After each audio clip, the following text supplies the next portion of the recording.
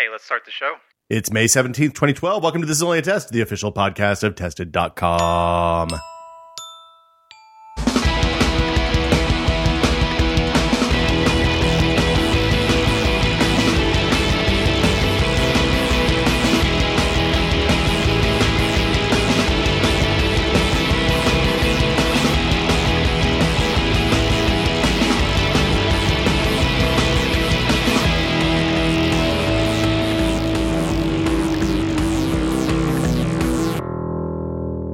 I'm Will Smith. Welcome to the show. Joining me today, as always, Norman Chan. How are you doing, Norm?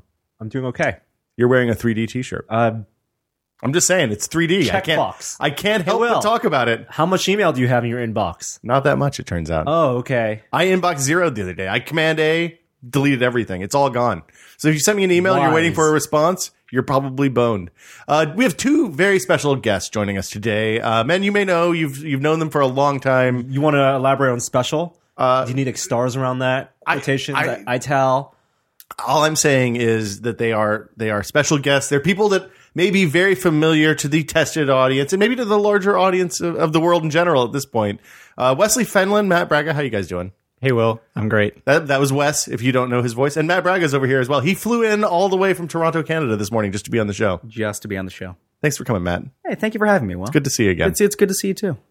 So like late night? No, well, I mean, that's what we do. We intro. I wanted to build it up because there was some people may have thought, due to maybe a poorly worded tweet on my part, that you weren't yourselves when I said we had some very special guests today. I think they thought we had some very, very special guests today. Non-ironic special. Yeah, exactly. It sounds like you're implying that we are, I don't know, somehow... Don't say short bus. No, don't. Okay. Don't say short bus. I'm okay with being air quotes special. Yeah, actually. Yeah, I think you guys are special guests. I'm glad you came down. This is probably both your first trip to Pacifica, too. Yeah, it is. I've lived here for almost a year, and the first time I've been to Pacifica. The thing I realized Not really missing much. No, well, we have the best Taco Bell in the country. We got the tour from Norm. It's on the beach. Yep. Yeah. Did he show you? He pointed it to us from afar. Yeah. He also told us the tale of the 9 Pacificas that actually make a Pacifica. I think it's 5. But yeah. 5. So okay, there's 9 exits or something. Yeah, it's a kind of a narco-syndicalist commune of towns. It's one of the only places I've ever lived that you can go into the grocery store on Sunday morning at 8:00 and see like 3 dudes wearing utility kilts. So we got that going for us. What is that? Oh, you're going to Maker Faire this weekend, right? Oh, you'll learn about the utility kilt. It's a kilt it's like a cargo pants. It's the cargo pants of kilts. So it's a man dress with pockets. You know the Scott E vest? Yeah. Like that, but kilts. And with no crotch. Not necessarily for Disney Pixar's Brave, just cuz. Right. Yeah, sometimes you want to wear circulation. A kilt. Yeah, it's not a bad refreshing. Yeah. You want to let everything breathe. West, but you got to have pockets. Yes. Well, if you're a maker, if you're building stuff, then you need to have a place to put your Leatherman and your tools and stuff like that. If you don't have big pockets, then the kilt is of very low value to you. So yeah, you're here for Maker Faire this weekend, right? Yeah, I'm super excited. This is my first Maker Faire of all Maker Fairs. And does this mean you're like the San Francisco correspondent for the Toronto newspapers that you're working for? Pretty much, actually. I was surprised that they actually went for coverage. I kind of went to them and described it as sort of like a mad science fair of technology and magic and wonder. Good thing you didn't tell. They didn't know there was also Seattle Maker Faire and other ones around the country. Detroit is really close to Canada. I know. There's the Detroit Maker Faire. There's the New York Maker Faire. We have mini Maker Fairs in Canada. But the way I sold this one is I said, guys, it is the original Maker Faire. And I don't know if that actually swung them, but it just. But you're here. I'm here. So, take it. Hey, congratulations. So yeah, there's a bunch of news this week. There's a ton of stuff to talk about. So let's just roll right into it. Gary has family in town this week, so he's spending a lot of quality time with family, I think, if you're wondering. And we've I guess let's just jump right into it. Anybody have anything else in the idle chit chat or witty banter section of the show to talk about? Nope. Okay. Wow, that is a big giant bird. Banter. I hardly knew her. Oh God, that was terrible. Boy, are your arms tired. I do want to say one thing. I realized the other day that when we're podcasting from Pacifica, there's somebody else that podcasts in the Bay Area from a small P town, and there's been some confusion. Petaluma, which is the opposite way of Pacifica from San Francisco. So if Leo and his guys are up north, we're the southern, the SoCal version of that, I guess. Is that where Twit's based? Twit's in Petaluma, up where Jeff and Ryan and all those guys live too. That's where you guys used to be too, right? No, we were never in Petaluma. That was Sausalito, Sausalito, right. which was a little bit north. Petaluma is a lot north. Huh. It's a long way. Everything blurs together in your country. That's true. So let's just jump right into it. First things first, Microsoft's unveiled Signature this week. This isn't the big story, but I want to talk about it because it is interesting to me. If you bought a PC from HP or Dell or Lenovo or really anyone, Sony notorious for this. Microsoft unveiled the Signature plan, which is a thing where you go to the Microsoft store and you either buy a computer that's labeled Signature, or you take your own computer in and they'll decrapify it for you. One of 10 locations. I think there's 16 now, right? Ooh. Or is it 16 opening later this year? So the reason they're doing this, I assume, is that when you buy a PC, it comes with a lot of shit installed on it, right? And multiple kinds of antivirus, anti-spyware, offers, value stuff. Why does that happen? It used to kind of make sense, right? Because it used to be in the days when computer components were expensive, the manufacturers would sell space on the PCs that they were selling to Norton or McAfee or whoever, any one of several dozen in some cases vendors. I don't know that stuff's necessary. But guess what? They can still make money from it. Yeah. Well, right. They can still make money from it, but the PCs are at this point, the components are really cheap. It's not like we're in a race to reach $1,000 or something ridiculous now. It was also the case where those partnerships, not just for antivirus, but for utilities that weren't that great on the Windows default. But what utility gaps are you missing on Windows these days? When Windows 95, not right now. Oh, yeah. With 95, 98, and ME, they were not great. It was nice. Mail clients, browsers, and to some extent like Steam and stuff. And there were partnerships put useful. Did you air quote the useful there? No, the really useful third-party software like Steam on Dell systems, what was the defragmentation program? They go to Diskkeeper. That used to be something you'd get for free on kind of high-end machines. And then, of course, because Windows PCs all look the same on the desktop, aside from wallpaper changes, everyone, Dell, HP, Acer, they all had their own skins, and so there would be. They customized the actual framing in the Windows. Wow, I'd completely forgotten about that. But yeah. And all the quick loaders and stuff to get to your apps, even though you already had shortcuts on the desktop. And let's not forget, boot partitions for backup. Well, and then the other big, I don't think they're changing the boot partitions with the Signature stuff. But the other thing that they would do is you'd get like a copy of Encarta or WorldBook on a CD-ROM. Yeah, Nero. Nero still sends me email. They're one of the biggest spammers. They still exist? I get. Yeah, they still exist. It's still a thing. Hello, Christopher. I'm Nero. I can think of. Wow, that was a good pull, Norm. So Signature, basically, if you take your PC in for $99, they will make it decrapified. The thing that's funny to me about this is that there's a tool called PC Decrapifier that does exactly this. For free? I think it used to be free. I kind of think that they charge something for it. Maybe it's Donateware. I don't know. It's very inexpensive. It was like $10 if you had to pay something. But Microsoft Signature Series PCs, to get the Signature certification, you bring your PC in the store or buy it from them directly online or in their stores, and it's an additional $99. Yeah. Not only if you buy the PC, it's about the same price. Right. So you can buy like the crapified HP or the non-crapified PC, and they're more or less the same thing. But not only do they supposedly get rid of the crap that you get with other OEMs, they also, hopefully, these real air quotes now, install their essential apps. Oh, so like Windows Live Mail and Windows Live Photo Gallery and MSN Messenger, and not just their apps either. But I was reading that it's also like if you want Chrome or iTunes, they will help install those as well. Oh, that's nice. Yeah, so like it's not entirely a cash grab. I think I'm going to take it's a cash grab, but it's more of them wanting control of the Windows experience because they really don't have control once they license that out and sell licenses to OEMs. They have like a whole microsite for the Signature PC thing, and they have their experts are, of course, like Paul Thoreau of Windows Supersite, saying surveys say people would love the idea of a Windows Signature experience. I don't know that 2 years down the line, 18 months down the line, people are going to Windows consumers, when there are a lot of them, when Windows 8 comes out, are going to associate Windows Signature with a more pure Windows experience or a better Windows experience. Well, right now they're not even promoting this program at all. Like it's something that you've like. The only reason I know about it is there was a story in the Wall Street Journal about it the other day that Walt Mossberg wrote. Mm-hmm. They didn't send out press releases. They didn't. The PR people haven't called us to tell us about this. It's only available in the store from Microsoft Online. I think that the creation of a signature thing solves a problem that is a real problem for users. It annoys me that the problem exists still.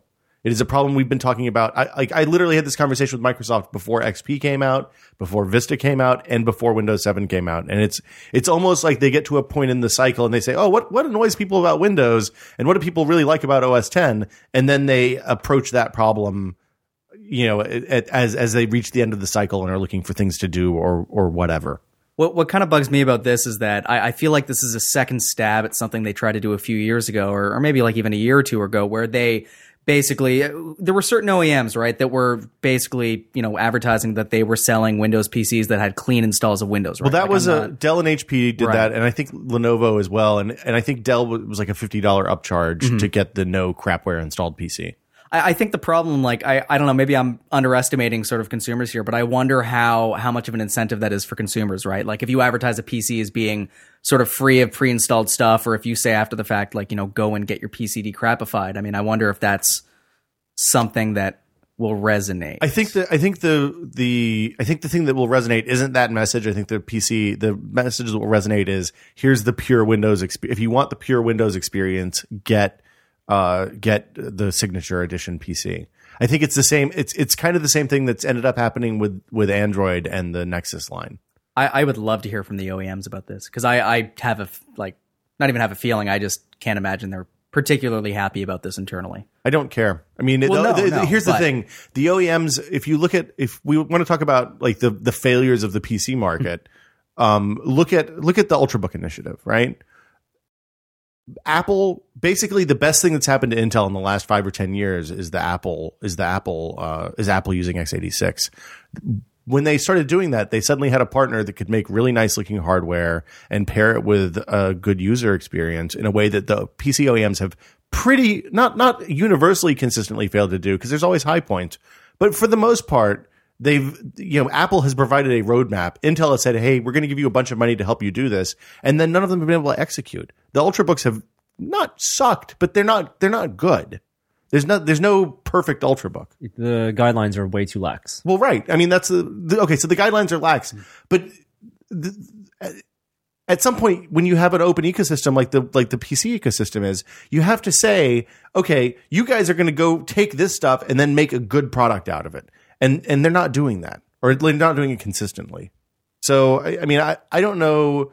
I don't know what the solution is at this point. I think at this point, I think that's why you see Apple getting, early access to new Intel chips and chipsets and stuff like that. And I think that's probably going to continue until somebody steps out of the shadows of the PC ecosystem and starts making stuff that's universally good.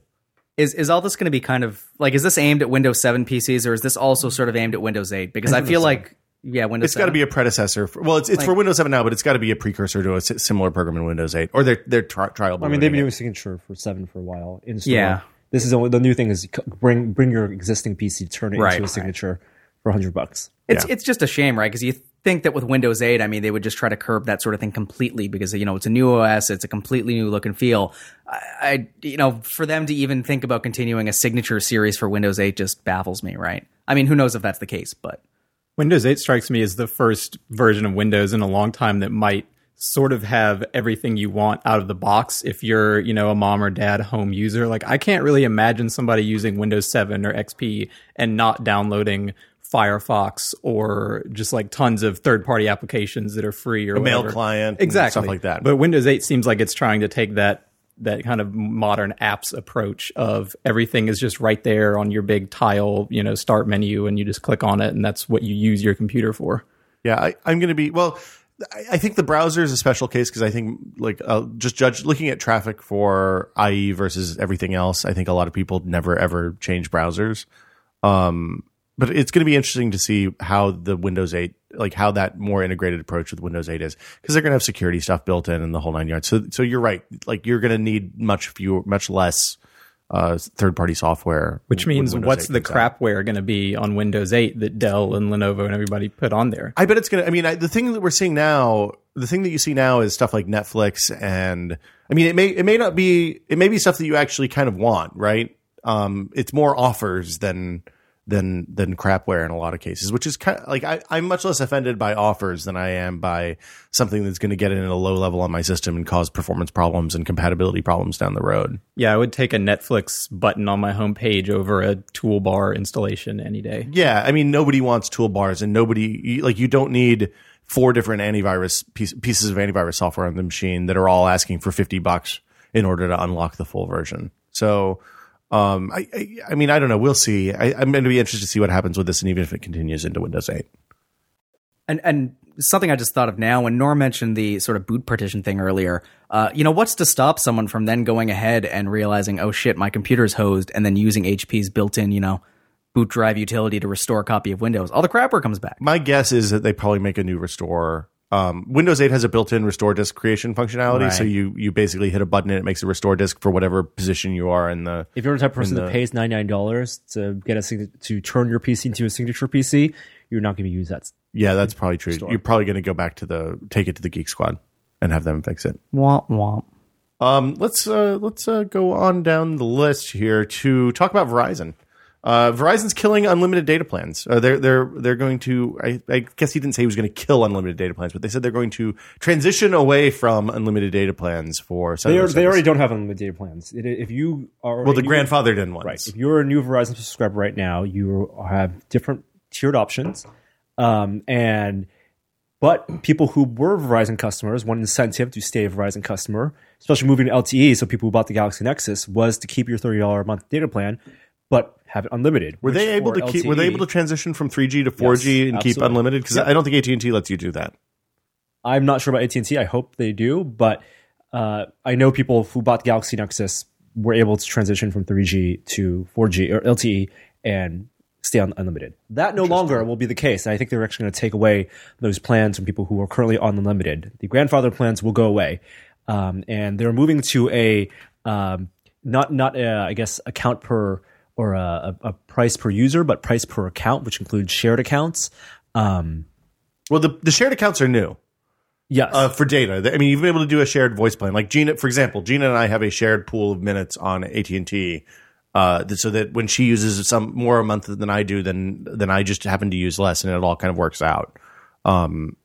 The shared data plan is new because right now we have 2 separate pools of 2 gigs each. I would love to have a more like the family style data plan. I think that's a much better alternative. Yeah. So you pay the $50 a month or $60 a month, and you get 5 gigs, 10 gigs, how many gigs you need, right? And you share that between your family. Well, and the thing that opens the door for then is one data plan with multiple devices. Because that's my complaint. Like it's weird to me right now that I have to pay $30 for an iPad data plan and $20 for whatever. But I mean, I think a lot of this Verizon thing is a result of iPad sales. A lot of the 4G iPad sales going to Verizon, and this is a way for them to pull phone customers in next time there's a hardware spin. Yeah, but they also created a special data plan for just the iPad. Right. But $20 a month for one, I think one gig, 2 gigs, 1 gig, 1 gig. Yeah.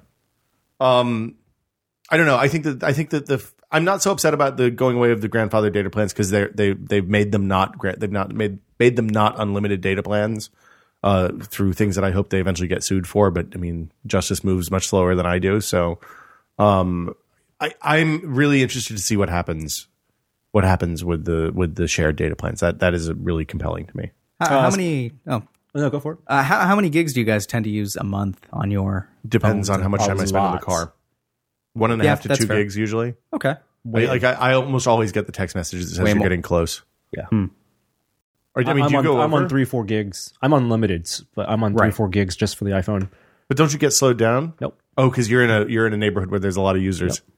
Ah, that's such bullshit. I'm what? unlimited on Sprint, so I actually You actually are unlimited, though. I've checked once, I think, how much data I used, and that was about a year and a half ago, and I think it was 2 gigs The difference in a heavy month. But it doesn't matter how much you use. The difference in mindset for unlimited, and if I had 10 gigs a month, it is it actually changes the way you use your device. No, definitely. I mean, like I went from having I jumped from like a 500 megabyte cap to a 1 gig, and now I'm at 5 gigs. But I mean, I feel like there's a certain point where when you have so much, it's almost like you can treat it as I don't know. Like I treat my 5 gigs as if it's unlimited. You treat it. You think so, But do you download podcasts and stuff? Do you watch video and stuff like that on your phone? On like the mobile? Cardio. I usually use like 2-3 gigs a month, but like I've never gone over just because like I don't know. I'm on Wi-Fi enough that I find that I don't go over it, but I can still like when I put it this way, when I go out and about, I don't think to myself, I shouldn't download this 100 megabyte podcast because I'm going to go over my cap. See, I sit in the driveway and download the 100 megabyte podcast on Wi-Fi before I leave the house. Right. that's terrible. Yeah, it sucks. It's bad, especially when the limitation isn't performance of the network. It's the fact that I'm going to get yelled at by AT&T. Also, if you're on like a Android phone or Android tablet, your YouTube videos, when you stream YouTube, it's lower bit rate than when you stream it on an iPad. Yeah. iPad defaults to the high bit rate. Same with the iPhone. So Can you adjust that yet? Is there a way to adjust that on the iPad? automatically, they just want the highest quality experience. Is that worse with the Retina display? Or No, the high def stuff still looks great, but then Okay, so it's not like higher use def up then. like in 20 minutes of watching YouTube. That will be a gig. Right. What was that thing you were talking about before with more users in your neighborhood? Or So yeah, well, So AT&T, at least I think AT&T determines what the usage, when you get warned for using too much and when you get throttled for going over the limit based on the other users in the cells that you primarily connect to. So if Norm is in an area with a whole bunch of people that use a lot of phone, then he'll have more data than I do, which is the bullshittiest of the bullshit things. It's like top 5%, right, or something. It's top 5% on your They'll send you cell. a message. You're in the top 5% of users, and so we're going to throttle you. And that is a moving bar based on where you live. okay. Yeah, so I use the same 1.5 to 2.5 gigs every month. And in January I got a warning, and in March I got a warning. In February and April I did not.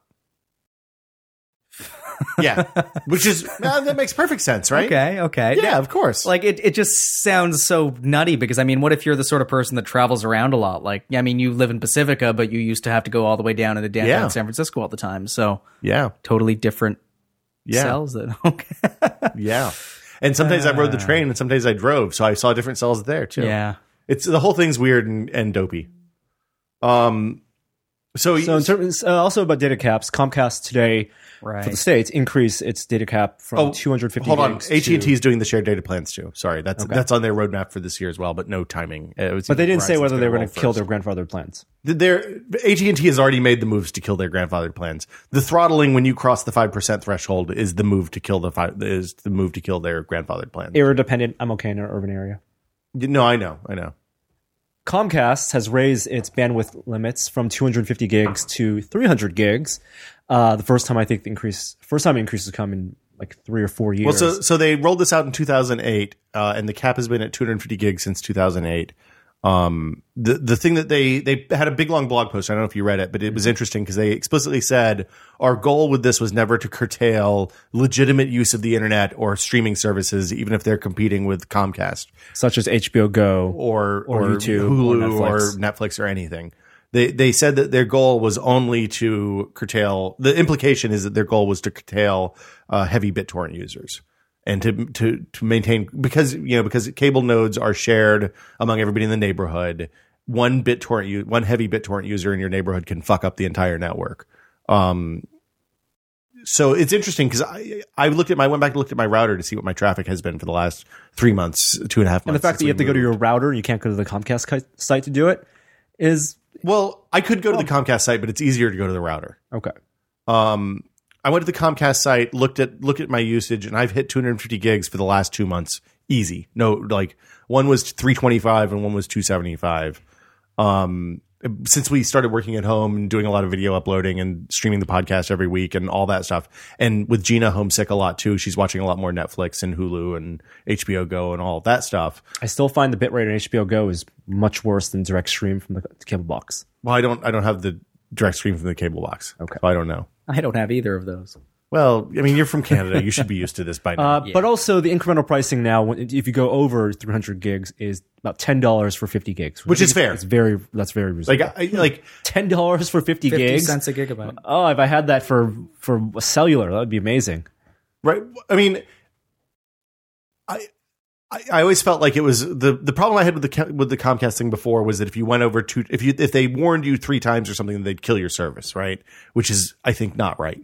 The fact that they're now saying, hey, here's what the limit is. They've increased the limit to beyond what I would hit on a normal use if I wasn't working at home. I think is totally reasonable. I have no beef with that. I think it's a good move on their part. I wish that they would give cheaper services to people who were using less. I think that would be fair. I think if you're only using 50 gigabytes a month or 75 gigabytes a month, you should only pay $20 a month instead of $60 a month. I think that's hopefully that's the eventual outcome of this metered stuff. I don't think that's going to happen because it's not really in Comcast's best interest. Well, I mean, the way it generally seems to work with most people is that if you want to use less, you also have to have slower speeds, right. Which is, I guess. I think the speed matters much less now. I think once you're above 10 or 20 megabits a second, then the speed is for the applications that are available in the United States today. Right. I think the speed matters a lot less. I think the caps are the thing that are going to kill us. Right. I think when we transitioned to 2K and 4K higher resolution streaming, then that's going to require much faster bandwidth. It's just going to be a mess. Yeah, I mean, but that's a fairly 2K or 4K. What about 8K? Japan just successfully broadcast 8K video over the air. Did people's fillings get hot or anything? Air. That's awesome. Wow. I'm not sure what the bitrate was. How many people could see it? 3. One video. Are there 3 of those TVs? One of those TVs, 8K. Oh, at CES we saw the 8K TV at Sharp's booth. We saw it again at NAB. We saw another one at NAB. And I think the guy behind he was telling us how there were like it's an array of HDMI cables behind just to pump the signal to that TV. Well, because it's 16 1080p sets, right? Yeah. So many HDMI cables. Is that right? Is it 16 or is it? Yeah, it's 16. It's 8K, 8,000 wide. Horizontal, so it's a 4x4. Yeah, it's 16. I had to work it out in my head.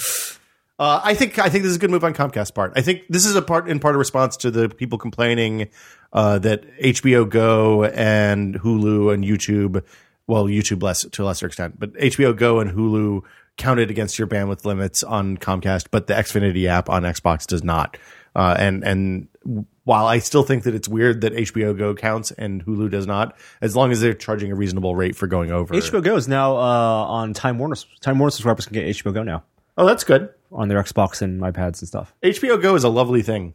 I mean, I have to say, I have used HBO Go more than anything other than Netflix since that's become available to us. My question is, does HBO Go's value decrease over time as people watch all the backlog content? Like, it's great now because, I haven't seen, it's easy access to Sopranos and The Wire and Deadwood and Band of Brothers and all the stuff a bunch of stuff I haven't seen before.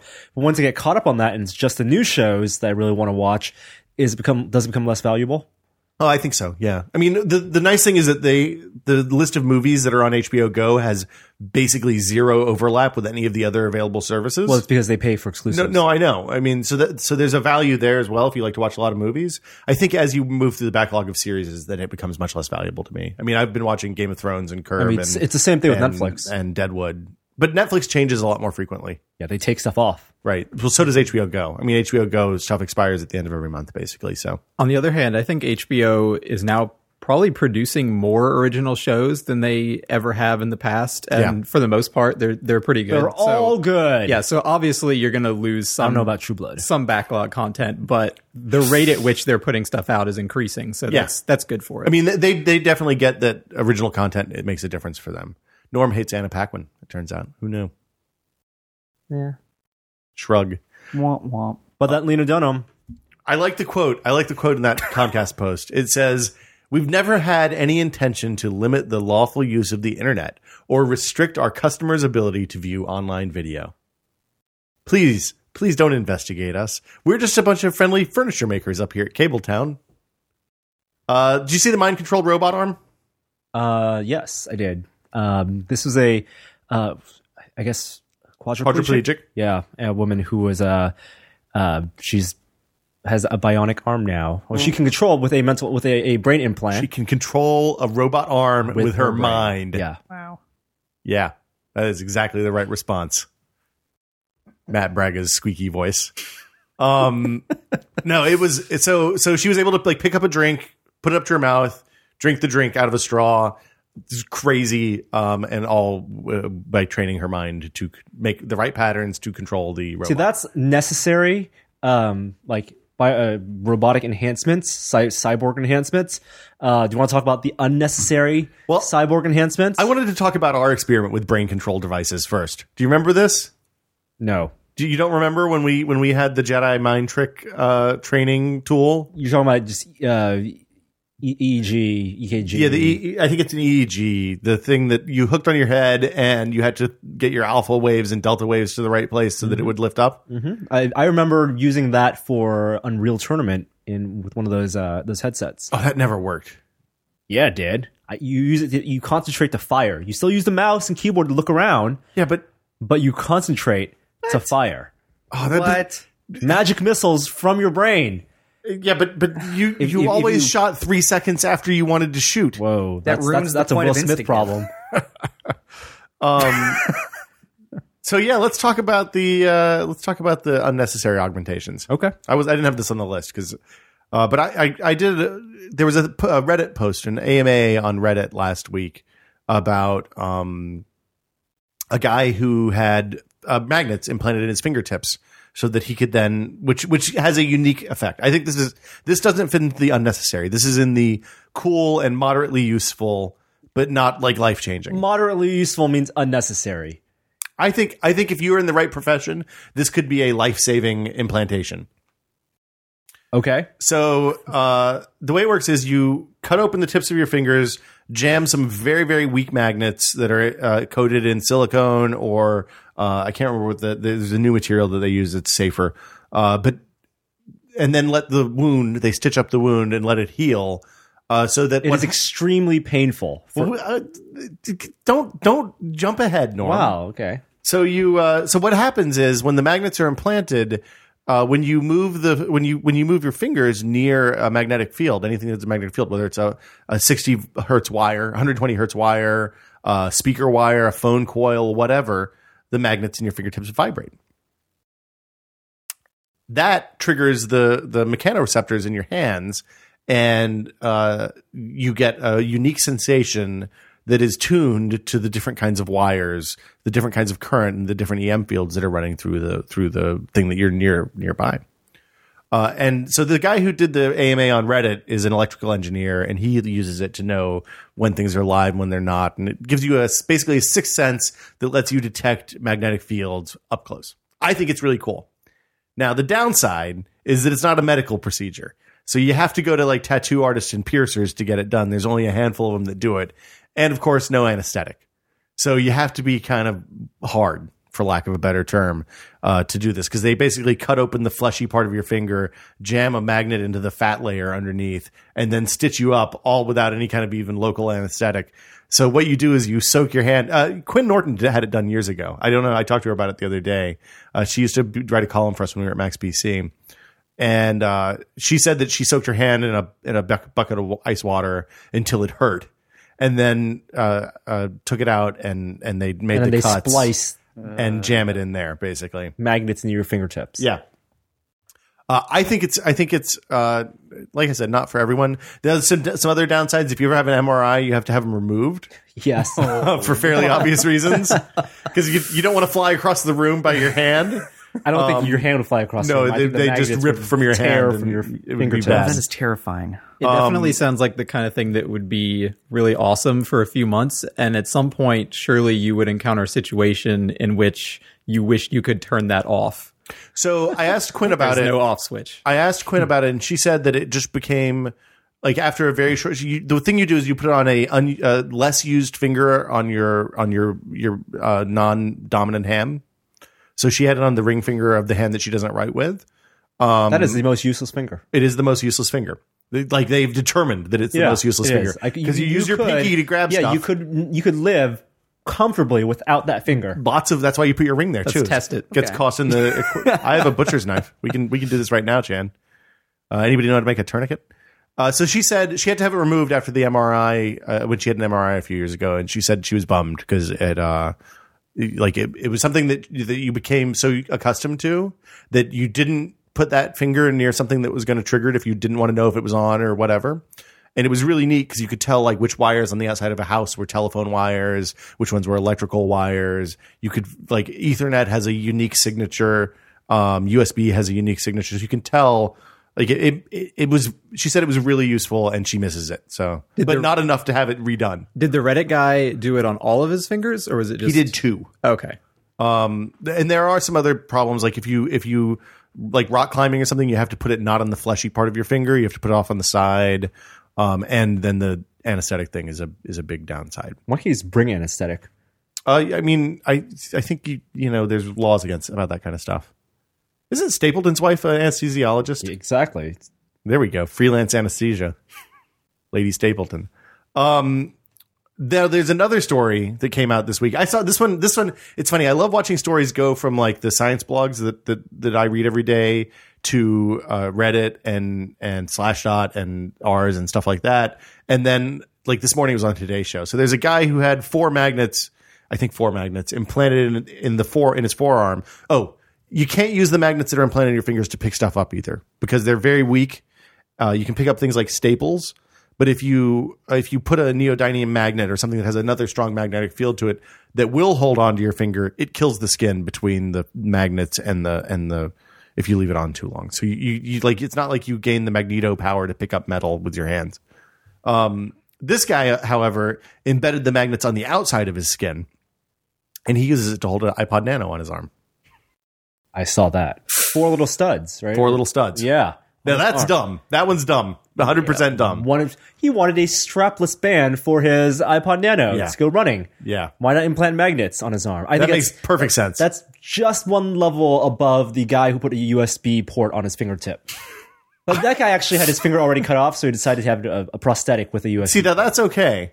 The other dumb one that I remember was the guy who had the RFID chip implanted in his forearm, so he wouldn't have to carry a security badge to get into his office. Right. A pet. Basically, yeah, he got chipped. Although those like he had the kind that you hold up your wallet to the door unlocker thingy, which seems crazy to me. Because what if they change the door unlocker thing and you have to get a new one? That is slightly more lazy than the. I don't want to take my wallet out of my back pocket to tap the door, so I'm going to jump with my butt to the door. Is this a value judgment about someone you're talking about? I'm just saying I know people who do that. Why are you looking at me, Chan? I'm not looking at you, but I know people pointedly not looking at me who went with the key pass on their back pocket would just do the jump to touch the. What if they were tall enough lock? that they didn't have to jump? Well, then it would be easier. What's the laziest thing you've ever done, Norm? I don't know. It's a very Wes, broad. what's the laziest thing you've ever done? Not have a job during summer in college. You can do better than that. Stay in bed all summer. Have you ever taken like cereal and milk to bed with you so you wouldn't have to get up to have breakfast in the morning? No. Water and cereal? That's gross. I can prolong laziness for great periods, but I don't think I've ever hit like a, slouch, your room is covered in garbage because you're too busy to throw things away period of laziness. Like Braga? What's the most Canadian lazy thing you've done? I once wanted to make a bean burrito, but was too lazy to make the bean burrito, so just ate the beans and the cheese In a bowl? Well, it's kind of just on their own. out of your Low hands. carb bean burrito. Spoonful of beans, a block full of cheese. Chipotle sells that as a meal. It's the low carb version. Chan, I'm coming back to you. What's the laziest thing you've ever done? Sleep 5 hours. What? That's Terrible. Yeah. No fun. I wish Gary was here. He's good at lazy. There's a solar eclipse this weekend in North America. What part of North America? The west coast of North America. Ah, fuck off. Guess where you're going to be? Wait, this weekend? Yeah. Oh, hey, I'm gonna be here. This is There you great. go. Hey, Matt, you're in California now. I know. What time did you get up this morning? In my time, I got up at 4 a.m., which was 1 a.m. this time. So you've been up for 12 hours now. Yeah. 13 Yeah. almost. Yeah. It's pretty good. Yeah. So solar eclipse is Sunday afternoon, 5:30 PST. It's only the northern part of the West Coast, I think. So maybe it's the southern part of the West Coast. I can't remember, but I'll put a post up on the site tomorrow that tells you how to see it. So Canada. I think it cuts Canada off. I think it just kind of it's a weird. This is a weird one because it's but it's a full. If you're in the right area, and of course the neat thing about solar eclipses when they don't completely block the sun is that the shadows on the ground get really weird. Were you at Future when we had the last big solar eclipse, Norm? No. So it was at like 1:00 on a Tuesday afternoon or something, and you went outside and like everything looks pretty normal because you don't look straight at the sun because you'll go blind. But the shadows are all curved. So there's like they're curve taken out of the shadows on everything, and looking at the shadow of a tree becomes really weird, and kind of a deciduous tree, not a coniferous. Thank you for the distinction. Well, with the needles, they don't kind of make the right kind of shadows. You need something that's solid. Wes, you wrote a really good story that went up this morning. I did write a really good story that went up this morning. Modest, aren't you? Yeah. No, it took a lot of work, but I was pretty happy with it. So, emulation is nothing new. People have been emulating arcade games and classic consoles for a pretty long time at this point, 10, 15 years in some cases. Some of the emulators are different than others, and there's a lot of kind of complexity to emulating, even something that's at this point 25 years old. So you talked about a SNES emulator. Yeah, it's called BSNES, and like you were saying, emulators have been around forever. A lot of the Super Nintendo emulators started up around 1997, and you could run those on pretty much any PC that you had in 1997. Like a Pentium 133 or something. 25 megahertz processor was kind of the bare minimum back then. That's because the SNES had like a 3 megahertz processor. Yeah, exactly. I mean, it came out in 1991, and even then, it was not exactly like a super fast processor. It wasn't a high-powered machine. Nintendo has never done hardware on the cutting edge. They always... N64, one time. Yes and no. They always make money off their hardware. They always use cheap enough components that they can make a profit, unlike Sony and Microsoft, who will take a $200 or $300 hit on a console just to sell software. Nintendo makes money on both, which is pretty smart. And they were able to have the NES and the Game Boy live for years despite being super cheap. Yeah. So anyway, this guy started up a project in 2004 with the goal of emulating the SNES to hardware perfection as much as he possibly could. And that requires... Hold on, let's explain what that means. Because when you look at, for example, like MAME, which is the arcade emulator, or the other SNES emulators, they kind of use end-arounds to simulate what the way the chips actually worked without actually emulating the chips perfectly, right? Yeah, so stuff gets super complicated, but basically there will be... it's all in the way you code the emulator and how you take code from the original hardware and games and realize that on a different platform.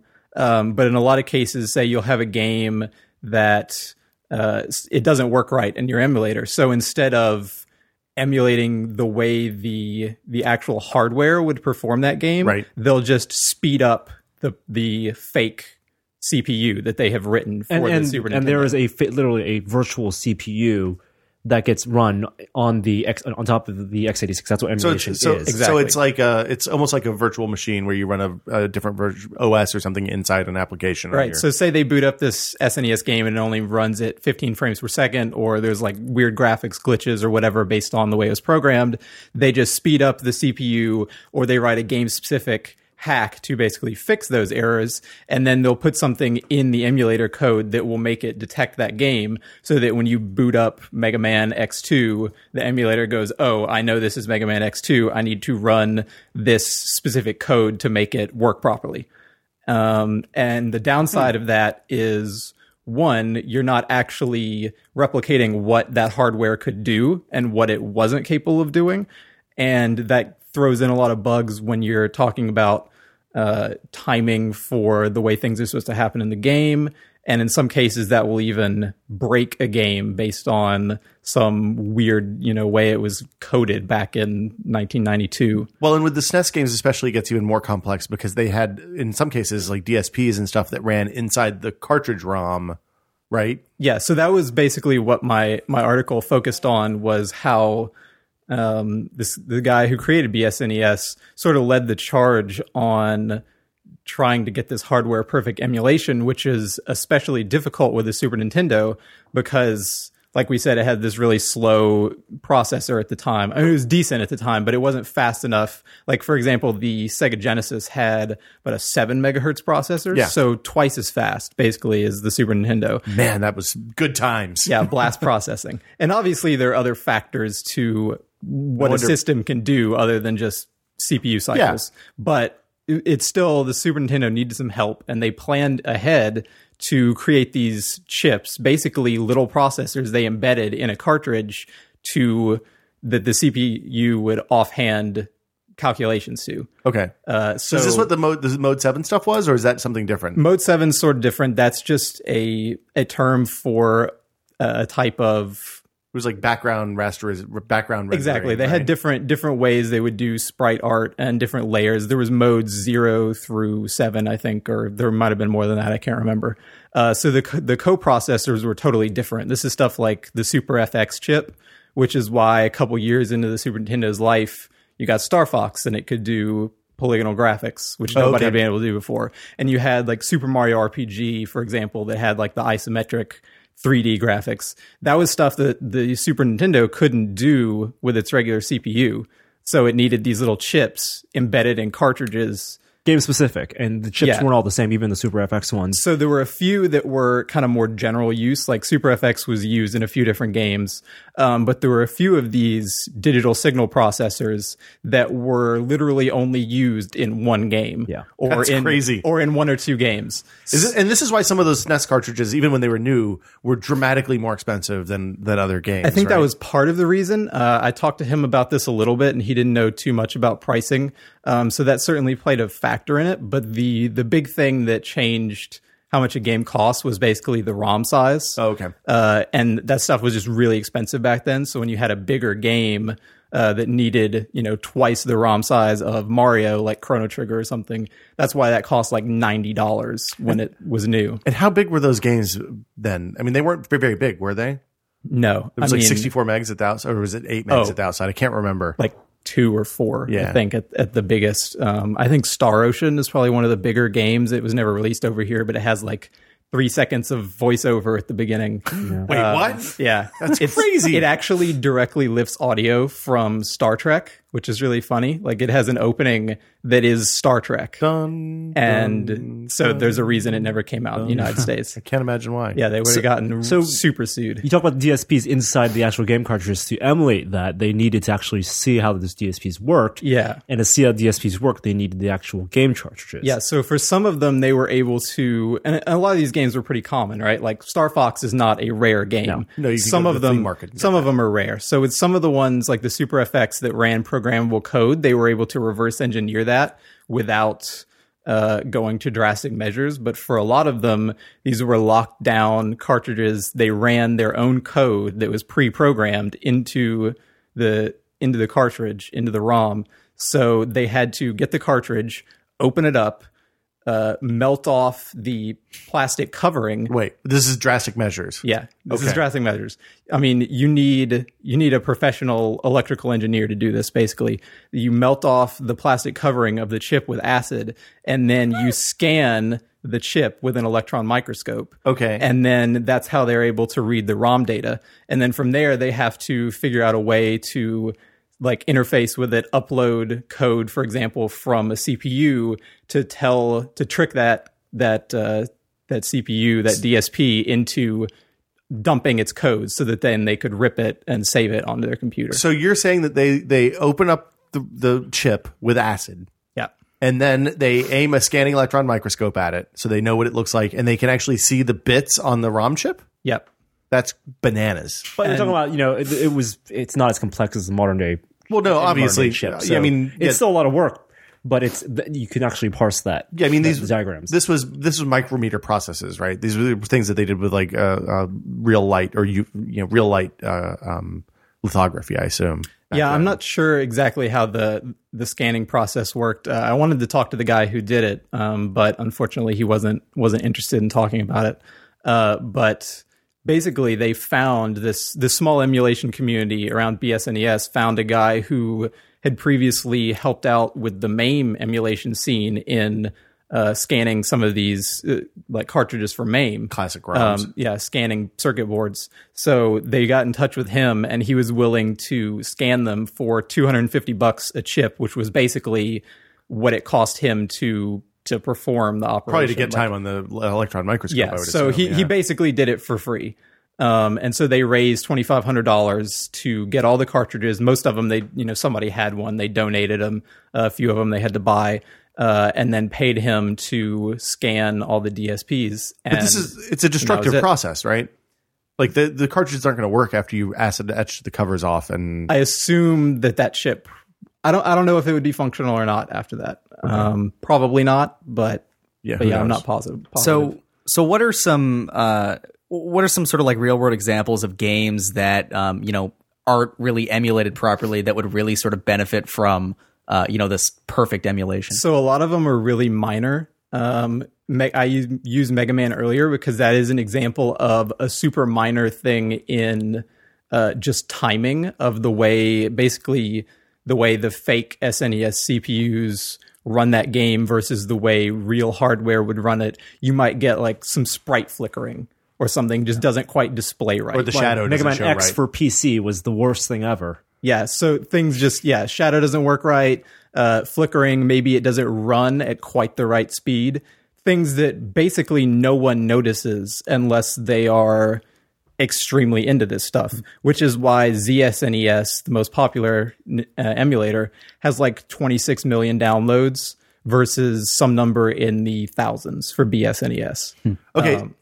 But the interesting thing to me about this whole story wasn't really the technical stuff is cool and kind of amazing because these guys have spent literally thousands and thousands of hours working on this. Yep. But the interesting thing to me is the archival aspect, which is I think where you're getting ready to go. Yeah, absolutely. BSNES, I don't know if he started with the goal of hardware perfect emulation, and as of March or April of this year, now has support basically bug free. You're always going to find bugs for every official Super Nintendo game ever. The last game was a Japanese shogi game.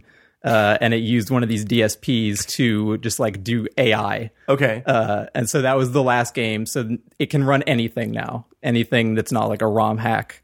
And it runs it without and it runs it without having to say, okay, this is this ROM. This is what I need to no do for cheats. this. It's no cheats, which is pretty amazing. Yeah. So the kind of benefit of this, I think, to the larger world of just technology, video games in general, is this is the best example I've ever seen for somebody just completely, perfectly preserving like a wide swath of technology culture Or video game history. of history that will live on a different platform, basically identical to how it was originally.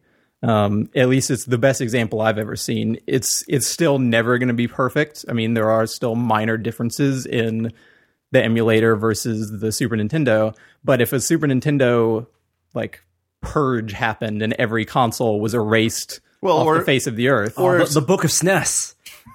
Walking the earth. exactly. If there's Yeah. one last That Super Carnegie. Nintendo. Denzel Washington is walking around with the very last copy of Chrono Trigger. That's right. No more Super Mario World, guys. But it's possible that could happen. Things like that have happened in the past. If you look at like the yellow dye, the yellow pigment problem in photos that happened. I can't remember which film it was. I think it was Kodak print film in the late 60s and early 70s. The yellow pigment is the yellow pigment or the blue pigment. One of the pigments is basically faded because the chemical broke down. So if there's a chemical, like the ROM carts aren't going to last forever. Yeah, absolutely not. Like the substrates will start breaking down eventually, and they'll lose coherence. And it's more than just the batteries conking out.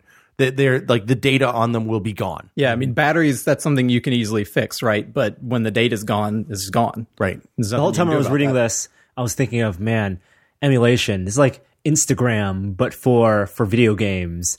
But not really. Instagram That is is terrible. precious. I am calling your shit on that. No, same thing. They want to replicate something that was a artifact of that process. But no, because this is different. This is different. Instagram is adding. I'm saying Instagram is the wrong way to do it. Oh, yeah, Instagram- yeah. That's what I'm saying. Oh, The yeah, analogy is okay. Instagram Yes. is the artificial, Nice recovery, fake Ken. way of doing it, and there to is pull that no one real out. way of actually because digital images don't deteriorate in the same way that real photos do. Yeah, there's no reason to have lens. Yes. Lens. That's bad what I'm saying. lens This is why I hate artifacts. filters. Yeah, no, okay. I was going to say you're out in the wild there for a minute, but you pulled it back nicely. Nope. So part of the reason I tried to make the focus of the second half of the article about software preservation and how some of this stuff is kind of in a bad place right now, or is going to be in a bad place very soon, is when I was talking to the guy who made BSNES, and he said, yeah, I'm not sure if anybody's going to care about this stuff. I'm worried about the emulation scene. But more than that, he says, Super Nintendo hardware will be around for a while, right? It's going to take us a long time to get to that last Chrono Trigger cartridge situation. We're still driving Model A's, as Adam pointed out. Exactly. The other day. So that stuff's going to last for a long time. But he says that more modern cartridges, like Nintendo DS cartridges, for example, the type of ROM that we use in those is, I don't know if it's necessarily cheaper, but it has a much shorter lifespan than the type of ROM they were using in 1991. Well, and as the data density goes up on any medium, the reliability of it generally goes down. Right. And so we have so many things now, stored on flash memory, and these games are going to last maybe a third as long. Well, it's interesting because one of the things that they said when recordable CDs were introduced is, oh, look, you'll be able to buy the gold discs from Kodak because they'll last for 100 years, right? If you want to archive your photos and stuff, the way to do it is with this optical medium. It's much more reliable than tape. If you move it next to a magnet, you're not going to lose all your stuff. But then it turns out that the dye layer on recordable CDs is good for 10 or 12 years for, kind of as an average. So if you have 10-year-old CDs burnt, which almost everybody probably does at this point, odds are there's going to be data loss on those discs. Yeah, and this stuff just really fascinated me because Jordan Mechner just in the last month had posted this interesting article that I mentioned in my story. And I grew up playing Prince of Persia, and I thought it was really interesting that he found the discs, the floppies, the source code disc that he had misplaced 20 years ago of Prince of Persia. And sure, you can play the game still. You don't need that source code, but it's interesting. It's an interesting relic of what it was like to code games in 1989. Well, and the other thing is, if you look at games, especially Japanese games, I didn't realize this until I was talking to Jeff and Ryan one day, they didn't save source code or assets. There are tons and tons and tons of Japanese games from the 90s and 80s that just don't exist anymore outside of cartridges. Yeah, I actually talked to this guy named Richard Honeywood last year, who was responsible for Squaresoft, now Square Enix's localization department during the PS1 days. Yeah. And basically the first game they gave him to work on, he was over in Japan in their office. They were basically just starting to realize after Final Fantasy VII came out, oh, we can make a lot of money in the United States. So they have him in-house to translate Chocobo's Dungeon, I think was the first game they gave him or something. But they didn't preserve the source code, so they just hand him basically the completed game and are like, yeah, translate this. And play the game. Yeah, and he tries to work on it for a while, and then he realizes he can't. He just can't do it. He needs the source code. He needs access to the development team, and they had already split off to go do other stuff everywhere else. Yeah, and so he was like, this isn't going to work. And so from then on, they kind of learned that they had to keep that stuff. Well, and the interesting side effect of that's why a lot of those translations are so janky, is because they had to fit the characters into the same character space for the US and the Japanese versions, and you end up having really crazy, weird stuff happen. A lot of limitations in there. Yeah, it's a great story. I think it's definitely worth reading. It's a little bit long for us, but I think you did a really nice job. It's perfect length. It's a little bit long compared to our normal story, but yes, I think it's a great length. Read all of it. Yes, it's there's a lot to digest there, especially if you're into games, emulation, or other things. And there's going to be more stuff coming on that kind of front in the not too distant future, as Wes has time. So we talked about the solar eclipse. Norm, you made fake drugs this week. I didn't make fake drugs. You made fake drugs. That picture was your counter. Oh, that's true. So Wired had this kind of sidebar in their magazine, which a lot of information was pulled from this 2009 LA Times report about what Hollywood uses to make fake drugs substitutes like in film. Blue meth? When you don't use real drugs? Can we make blue meth? I thought they actually. There's a rumor, urban legend, I guess, that Al Pacino actually did use cocaine for Scarface, which that was an expensive pile of cocaine. Not if that was make real. Any judgment calls on. It was the 80s, man. All sorts of stuff happened. I mean, there are a lot of TV shows and movies about the drug trade. Drug use features highly in everything from South Park to Well, South Park is animated, so I don't think that. Oh, yeah, fake okay. drugs. Yeah. drugs for that. Interesting. But ranging from cannabis to crack cocaine and meth. Yes. Breaking Bad is very popular. So what do they actually use to make these drugs? And it turns out Ryan bought a bag of meth.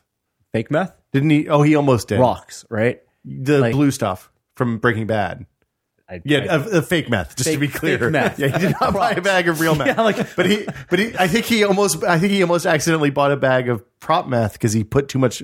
Like he said, somebody will pay more than this. I'll put $1,000 in. Maybe I'll on eBay. on eBay or something. Yeah, anyway. That is okay. First of all, don't ever. Okay, probably eBay won't do this, but someone's gonna probably bid, and I just want to be part of that experience. Bad idea. And having my name on the record of I bid on this crazy item is how people end up with random stuff. When I was like 10 years old, I learned the lesson about this because my dad was an auctioneer, and we would always go to the auctions, and if there's something that my mom wanted or something, then they'd let my sister or I hold up the thing. So one day while Dad was auctioneering, you were the child. I'm not no adjectives before that. Holding up, the parents some parents lamp thing. Okay. Mom went to the bathroom and left us sitting there and didn't take the thing with her. So my sister and I bought a ton of shit, and my dad was just sitting up there doing the auction, glaring because you can't break the rules of the auction. Like there's specific I gotta rules. stop. My child over there is buying Right, everything that we don't want. My dad's that is bought- not a fan. No. That is a okay. Yeah, wow. it was bad. So were you buying like tractor Wait, supplies? so and- not bought only ferns. I like ferns. wait. So not only was your dad doing the auctioning, Yes. but your mom was there buying stuff from that very auction. Sometimes, yeah. It's not. There's no rules about that. Really? No, it's not like you. He can't see. I'm ignoring that side of the Here's- room, and I see that paddle over there. The thing you can't do is have somebody in the audience running up prices and not buying anything. That's frowned upon. But if you're actually buying stuff, that's totally cool. It would have been way cooler if you were the kid who was secretly upping the bids on everything. Yeah. Some little 4-year-old in a suit. Your dad gives you like a 2% cut. Yeah, Sounds like a bad subplot of a Disney movie. probably like a Newsies type thing. Like a Baby's Day Out type Oh man, movie. I wish I was in Baby's Day Out. So continue, Norm. I apologize. So to make meth, you can break a porcelain mug and then stain it with coffee. If you want to make a porcelain mug just like a coffee cup. doesn't look like that. Doesn't Well, on look like- camera. Oh, really? On camera, it looks like meth. It's like when they use glue in cereal to make the milk. The most interesting thing was for the cocaine because they don't use they use powdered sugar. Well, and since people take it on camera, you have To find something that they can actually ingest. that won't kill them. So they're baby laxatives. Really, you snort baby vitamins? laxatives? Laxatives? Yep. That seems like such a bad idea. But And, are there no unwholesome side effects from that? I don't know. I'm not an actor. Tested. I would love to know who actually went out of their way to try Well, prop what masters. was safe. Prop masters have. I we mean, should that's ask their Adam job. and Jamie about this. Right, the director says for this episode we'll need X pounds of cocaine. A few grams to actually have the actors snort, and then a few pounds in the background for the drug bust shot. Get me this stuff, and then the prop master has to come back to the set next day with all that stuff ready. They have their suppliers, so when they for something like Pineapple Express, where at the end of the movie they go to you have all the greenhouse stuff, right? They had to buy those plants, which were not real marijuana plants, but those are actually more expensive because they're fake. Are they just hemp or something, though? They were expensive, apparently. I mean, See, I'm talking about like how do you find out that how do you learn that baby laxatives is something that is safe to snort? Like who is the person that just goes out trade. and Somebody just, has a real bad week. just snorting a you whole go bunch to of go to the grocery store and buy all the shit that's white. And Or snort they it all. talk to the druggies who've nose been really ripped hurts. off. who cut the drugs with other who've things. been ripped off, right? Oh, right. So, But I like, think that's a dangerous thing because sometimes like I don't know what they do. rat poison. Yeah, bleach. You don't want to snort bleach, no. I thought it was vitamin B13. There's vitamin B13, which apparently is that powder is used in actual making of Yeah, some drugs to dilute it or weird. And also for like cigarettes, because that's the most common thing. There is some herbal substitute, but some of the substitutes actually do, because they're herbal, they do get the actors dizzy, but they're legal, perfectly legal, which I thought was interesting. Interesting. So if you ever wanted to look cool it's not cool, but if you ever wanted Smoking's not cool, Norm. No matter what you absolutely say. not cool. But if you wanted to have one on screen and not take nicotine, Don't smoke. Don't smoke. Don't smoke. Don't smoke. Don't smoke. yeah. I feel like that still doesn't solve the problem, though. Of if you're someone who doesn't know how to inhale properly, I feel like having a Is there non-nicotine a cigarette. proper way to inhale smoke cigarettes in Canada, Braga? I don't know if there is a Canadian way Did they to do teach it. you this in school? Do you roll in a maple leaf? I would not advise smoking maple leaves. Just to be clear, See, I grew up in tobacco country, and it used to be that there were kids like during the harvest when it was time to cut tobacco. There were kids that would just not show up to school that week. They'd be all out in the fields. And one summer when I wasn't being a lazy ass like you, Wes, Thanks, Will. I had a job cutting tobacco. so are you saying that Many this jobs podcast- of child Will. No, this was high school, Will, in fairness. The many jobs, like summers of Will. Well, this was okay. So cutting tobacco is like a 3-day thing. So you get 3 days and you made $50 or $60 probably. So you were in the pocket of big tobacco? Is that Not what you're saying? in the pocket of big tobacco? I grew up in tobacco. country. Sounds like big tobacco was. Do I- Did you have a are different these- outfit for each of these jobs? Yeah, I wore overalls and a hayseed outfit for this one. just overalls, right? The upshot of cutting tobacco, the thing that you learn very quickly, just overalls, is that when you cut the tobacco, you had to wear rubber gloves inside the leather gloves you were wearing, when you're working the machete, because the nicotine, the juice from the stem would soak through the gloves, They'll stain your hands, and right? well, you'd get super jacked up. It wasn't that it would stain your. I mean, would just staining your hands is bad, I absorb it. guess. But yeah, you absorb. It would come through the leather gloves, and you would like people drop dead of heart attacks all the time during tobacco cutting time because they get they have a nick fit basically. It Brock, was real bad. upshot does not mean upside, by the way. Two different Pardon? words. Oh, words. all right. So yeah, Norm, you're gonna make some blue meth for us next week, and we'll. Yeah, we'll I got a shoot gram. video. I got a scale and everything. I know that was a good. That's good scale, right? $18 scale, perfect. Yeah, Amazon. It's funny because when you that's the scale I use for coffee. It's the same one. It's the AWS SC 2kg. 2 kg meaning its max capacity is 2 kilograms. 2 kilograms, but the resolution is 0.05 of a gram. So you get a tenth of a gram resolution, which is what you need for coffee, basically. And for meth, apparently. I don't know about that. But the interesting thing about that is when you buy that from Amazon, Amazon starts recommending all sorts of other interesting things as well. Yeah, can you compensate by buying a bunch of like Hunger Games books or something afterward? But I think that's going to make it worse, not better. Okay. Yeah, then you just get a bow and arrow and a bunch of drug shit too. Archery is very popular. That's true. Couple of rumors. We'll get in the rumor section of the show. Bigger iPhone screen next iPhone. We're not going to talk about it too much. Really? No. 'Cause the second you said that, I set aside half an hour to talk about next iPhone rumors. I'm going to go to the bathroom. I'll be back in a little bit. So Yeah. eggs on the table. Next iPhone, the new iPhone. Oh no. Late summer, not fall. Late summer, 4-inch screen, 1152 x 640 resolution. You think they're going to up the resolution? 4-inch. Really? Up the resolution, change the aspect ratio. Not necessarily a taller phone, but not so. Fatter? I don't know about fatter. So the question is, are you going to get one even though you have an iPhone 4? I think buying the iPhone 4S was one of the bigger mistakes I've made in the past But you have now made that mistake. 6 months. Yes, I have. I'm okay. I bought a 4S.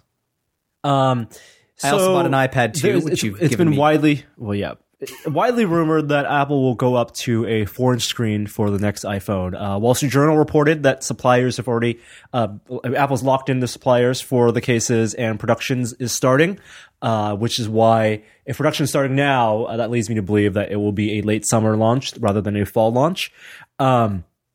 So if they do a 4-inch screen, there are a couple of ways they can do it. Right now, it's a 3.5-inch screen, 960 by 640 resolution with a, I think, 328 PPI. You think? I'm pretty sure. Okay. And if you go 4 inches, you can scale the screen 4 inches, make the phone bigger, but still have 960 by 640. If you do that, the pixel per inch drops to 280, which is still the same higher. as the iPad. No, it's still higher than the new iPad, which is about 260. But you do hold the phone closer to your face. So Apple could get away with calling a 960 by 640 4-inch screen Retina. I want to tell you a secret, Norm. No matter what they release it as, they're going to call it a Retina screen, regardless of what the actual PPI is. Well, that's what I said, get away with. right. They could also change the increase the size to 4 inches, keep the same aspect ratio, and increase the number of pixels. That is something that's very unlikely, because then current apps at 960 by 640 will have to be scaled up or run in a frame like they do on iPad. That's not going to happen. The thing we'll find out, we'll know, because if they're going to change the resolution of anything, they have to announce it at WWDC pretty much when they announce iOS 6. Yes. So we'll know in a few weeks. Which could be when they announce phone. They could change. Some people They're not going to announce the they're phone in not. a few weeks. They could increase the resolution to 1024 by 768, which is iPad 1 resolution, and just move everything to that scale. No chance. I don't think that's going to happen either. And I think the more likely scenario is changing the aspect ratio, making it taller or wider, depending on how you hold the phone, and having it at about an 1152 by 640 resolution, which means that 960 by 640 apps still run. You will have sidebar. There's a whole family of baby goldfinches on the bird feeder right now. Like 6 of them. And they just flew away. But on the home screen, adding an extra row of icons would be no problem. No chance. Okay. They might go 16 by 10. They're not going to go 4 by 3. Eggs on the table. I'm not putting eggs on the table. Not gonna lie, I am not even remotely like this. You like eggs. You like old stuff. Well, it's not even that I like old stuff. It's just isn't just the sort of thing I can really get super excited about, because it doesn't. I don't feel like it's going to change my iPhone experience dramatically. Oh no! Right now, Right? no, it's not going to make this iPhone worse, unless then app developers are going to be forced to develop for a different resolution screen. We'll find out in WWDC. Well, we'll find out about the screen stuff, because they do have to announce the screen resolutions. If they change the way iOS renders apps at a low level so that people have to redo apps so that they scale more like Android and well, I guess. And Android. for all we know, they could be keeping it at 3.5 inches for another generation. Yeah, I mean, I don't. After I've been using some of the larger Android phones again, and like the bigger screen is nice for some things, and it is really, really awkward. But it basically means you're not able to use the phone with one hand. Well, and bigger these days means bigger than it did a year and a half ago. I mean, Yeah. my phone, the Evo, is a bigger screen than the iPhone screen, and I think it's a pretty ideal size. I think that's a very good size. Like Yeah. I think the 4 4 inch, up to 4.1 inch. 4.2, 4.3 probably at the outside. I'm pretty comfortable with. I think once you get above 4.3, then things start getting real crazy. What's the 1X? I don't remember. I think it's 4.5. I'd have to look. The consensus is that if they are going to go for a bigger screen, Apple, then it will be a 4-inch screen, because then they can Is that still what Gruber say says when you say that is- consensus? That's consensus what is you mean, right? Wall Street Journal and people in the know. Wall Street Journal has been consistently, we didn't talk about this on the podcast, but did you see the article where I think Harry McCracken went through Digitimes and debunked all the Digitimes Apple rumors? And what was their percentage? It was like 7% or something like that. It was very really, small. really I mean, low. They just every other day it's a supplier rumor. Well, because it turns out if you put, hey, I have an iPhone supplier rumor, then a lot of people come and look at your site, whether it's right or not. Yeah. So I don't know. I'm interested in whatever they do next. I am. Really? Yeah, it's hard to believe. I know, but I don't think. I think the bigger screen is probably a reality. I don't think they're going to be able to continue to release a 3.5 inch iPhone, and that's going to hurt them if they go another year. The other rumor that came out a while ago, and this is there's less verification behind this one even, is that they are getting rid of the dock connector with this next generation. I think that's a good move. I mean, how many years old is that now? It is Original really iPod. old. and 2001. It is a 2000 is second gen iPod. and that is it's so much dust and liquids fall on that. All your accessories will be outdated. Well, I think that Apple probably is okay with that. All those car accessories, cars with built-in iPhone lines. Oh my goodness! But I Well, mean, that's why the aux-in is better. I mean, to be fair, the writing's been on the wall for ages, though, because when you look at all the things that a dock connector does, it does data, it has like audio output on it, like it's all stuff that AirPlay does now, or that Well, it's funny because I've been doing research about the USB ports. You see, we saw when we were at CES, the Las Vegas Convention Center in a few places has wall power plugs with USB ports built into them. And the integrating your power and your data charging in one port is great when you're at your house and you control the connection. But when you're at a convention center, an airport, something like that, I'm a little weird about plugging my data connection for my phone into essentially an unprotected, it's not a protected interface, right? USB is not a protected interface for phones. So, there's no reason somebody couldn't put a forensic data capture device behind those USB ports in a public place and rip everything out of your phone. And I've been talking to some forensics people about that. I'm going to write a story about it as soon as I get one more response back. But it's to the point that I'm thinking I'm going to make some power only USB cords, because you can do that. You can cut a couple of wires in the USB cord and have something that only does power and doesn't do data for public use. Would it be possible to pull that data off your phone without any sort of notification on the phone, without you noticing? That's the thing I'm trying to find out. I know that I talked to the people who do PC forensic stuff. And they don't do a lot of phone, unfortunately. If your phone is in USB, like the both charge and host mode, then there's no reason why, that phone plugged into a wall couldn't have data pulled off it. Well, so the thing about the PC, about the phone forensic stuff especially, is it's designed to like get somebody's phone for 5 minutes, grab everything off of it, and leave it essentially unchanged, is my understanding. The forensics people are kind of hesitant to talk on the record a lot of times, because they don't want people to understand how their forensic stuff happens, and it's different for each of the main phone OSs. So Android handles it differently than iOS handles it differently than Windows Phone and BlackBerry. Well, I mean, if you look at the way that some of the and Symbian Nokia people, if you look at the way some of the iOS like jailbreaking stuff works, though, as far as I know, I mean, there's certain parts of that process where like information is basically being pulled off your phone and you don't see anything happening visibly, right? So, I mean, conceivably, it seems like that is totally possible. Yeah, or it may just be that like you think you plug it in, you think the phone's crashed, and when you reboot, your phone has been completely, everything's been copied off of your phone. That sounds it's unlikely. I've seen everything. Yeah. That sounds like the sort of thing that would just be like totally rife for like, DEF CON or one of those like hacker conferences where you set up, hey, free charging station. Just don't take electronics to DEF CON. Use paper and pencil there. I'm serious. Tinfoil hats, people. You don't take a phone to DEF CON. Never, ever take electronics to DEF CON. Yeah. So that's the words of wisdom from Will Smith. I don't think the dot connector is going to go away this next generation. That's my thought. I don't think they have wireless charging stuff that's good enough at this point. I don't think so either. No, and not being able to wireless charge in the car. I don't think it'd be wireless. I don't think wireless would be the replacement. Oh, you I think a new connector. Oh yeah, okay. With MagSafe. That's possible. A MagSafe connector for the iPhone would be great. Fantastic. I'd love that. I feel like that's a little less. Well, when you think about what makes MagSafe good on a laptop, it's because the laptop has weight. It stays in one place. No, I feel understand. like if you, but I mean, The phone has weight too. I feel like it would be less useful if it's useful, for example, dock, because right now the 30-pin dock connector is clipped on. Right. Squeeze the pins, clip it on, and in MagSafe when you just pull it off. I know, but I feel like if you're calling it MagSafe, you're implying that it, introduces some level of safety, which I think would be misleading. No, right? I'm not going to flip my phone around like a whip. But the difference is with MagSafe, you're not likely to bend and break those pins off. I always feel like that's right.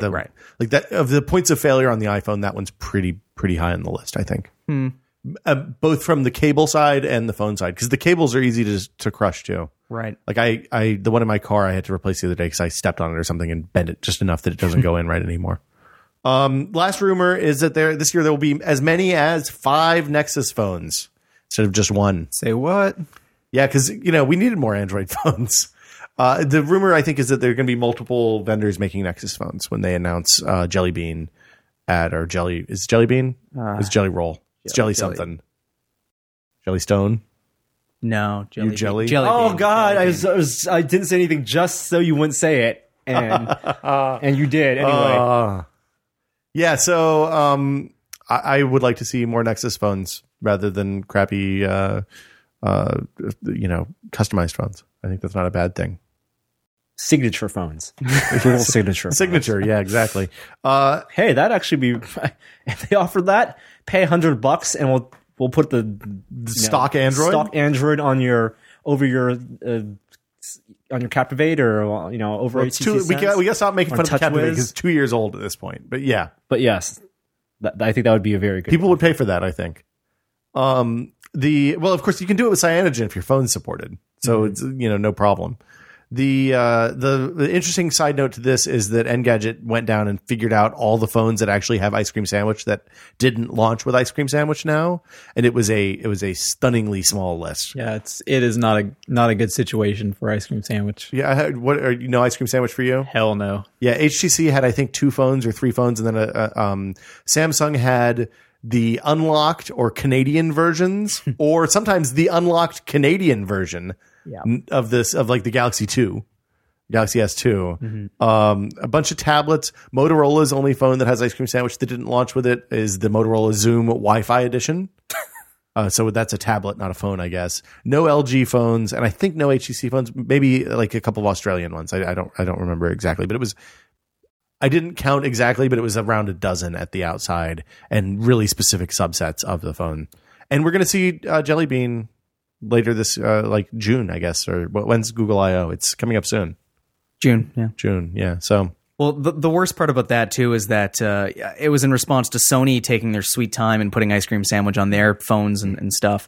And Google themselves, I can't remember who it was, but someone at Google basically said, we don't think that waiting 5 or 6 months for Ice Cream Sandwich is much like that's totally acceptable, which I think is kind of bullshit. But I mean, the thing that's going to happen is that's going to be a problem for the enthusiast community, not for the mainstream community. But I think the mainstream community is buying iPhones. I think when Verizon's smartphone option was Android, then Android had a lock. Now that now that everyone but T-Mobile customers can get iPhones, it changes the dynamic a lot. And I mean, I have to say, Ice Cream Sandwich is really nice. Like using it, it's been really great. Well, we'll talk about that in a minute. But anything else on the news front before I go on to what we've been testing? I want to talk about the story this photographer wrote. There's been interesting photography stories this week. I didn't know which of these to put on the list, so I apologize. Both of them. One, we saw at NAB, Red was there, Red camera makers, and for example, Peter Jackson is filming The Hobbit with Red Epics. Book of Eli was on Reds, right? I don't think Book of Eli was on Reds. There must maybe they did shoot digital. They should maybe not the Epic. The Epic shoots the Epic. Yeah, the Epic's new and it shoots 5K video. That's crazy. 5K. 5K. Is that so? If your image is bouncy, you can image stabilize down to 4K. I don't think that's how it works. Maybe it is. I honestly don't know. But it does shoot 5K video at very high frame rates, up to 120 frame per second. Mm-hmm. That's a lot of frames. And so what a photographer wanted to figure out is that could he use this camera, shoot video, and then pull stills from the video in place of photography stills? Because instead of having a rig where you mount both a video camera and a photo camera and then have to change your settings, you could just have one. And anyone who's, if you've tried pulling stills from video, you know that it's difficult because most videos, there's compression. And also the frame rate is low, the shutter speed is low, so it's about 24 frames per second, 30 frames per second, and you get a lot of motion blur. With the Red Epic, you can shoot 5K RAW at 120 FPS and get really high quality stills. And what you found is that you can. It's still there's still some trade offs. You can't change per shot.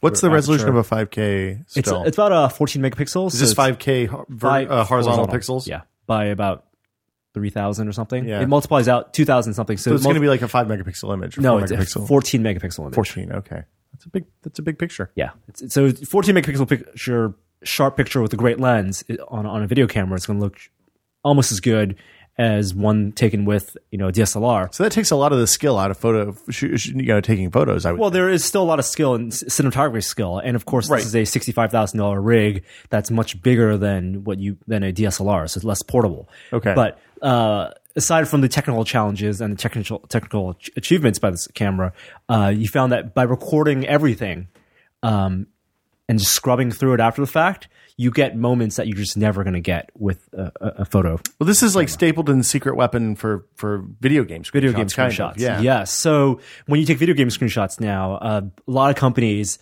they mock up their screenshots. So either using developer tools, like for example, the equivalent of Gary's Mod, kind of. Yeah. Like for example, I think Modern Warfare does it the worst. Anyone in games business who's received press screenshots of Modern Warfare, they're completely staged. You never see those scenes.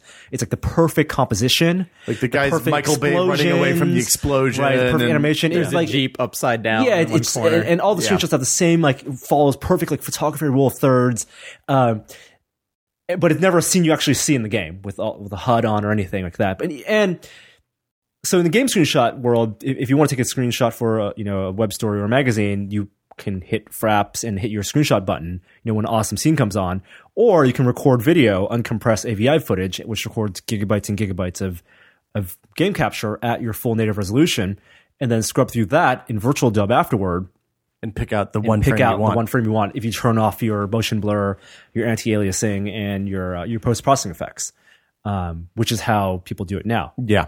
It's very time consuming still. Time consuming, but the results are much better and more natural because you actually see stuff that actually happens Minus the post processing. in the game.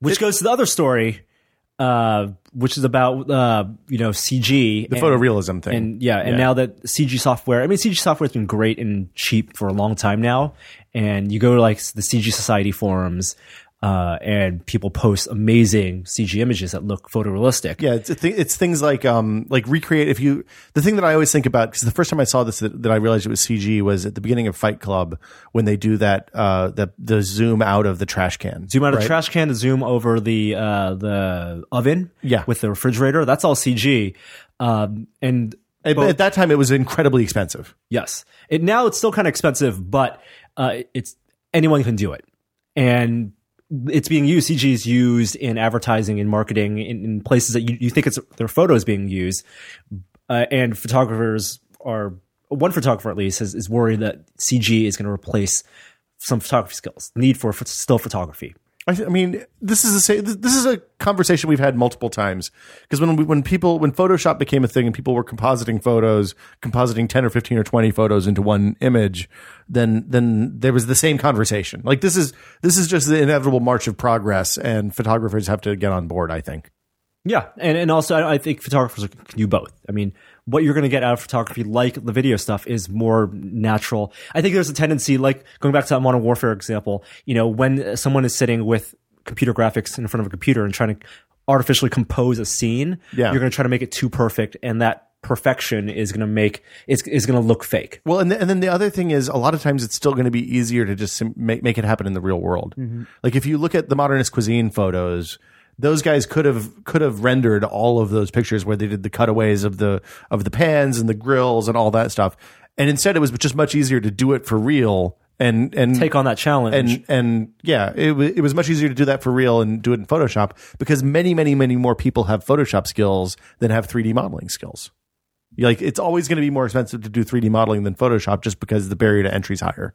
But the barrier entry is lowering. It's decreasing, but it's still 2D editing is going to be easier than 3D editing. It's going to be easier than video editing is going to be, like video animation is going to be. We're never going to reach a point where it's easier to do a 3D model of something than it is to take a photo of the 3D model and then retouch it. I don't think. I think we're going to get close. Maybe. Eventually. Maybe. I like being wrong. It's something I do all the time. Anything else? Wes? No. Braga? You had a good story on ours today. Or maybe yesterday. Was it the real-time web piece? The Real-time web. Real. No, it's the reactive web piece. Is what I was Oh, talking it was the reactive. Yeah, that was from earlier today. That was about. We have a site that's reactive. tested.com. Tested.com is reactive. So if you resize Explain what reactive is. Right, of course. Reactive web design is basically it's sort of a concept that's been around for a while, but was given a better name in the last few years. And it's basically a technique where websites are developed so that they respond to, the device or, the browser or the tablet or whatever that they're viewed in. So if you can code a website once, and when you view it on your desktop, it looks different than when you view it on your phone. You're telling me not to use tables.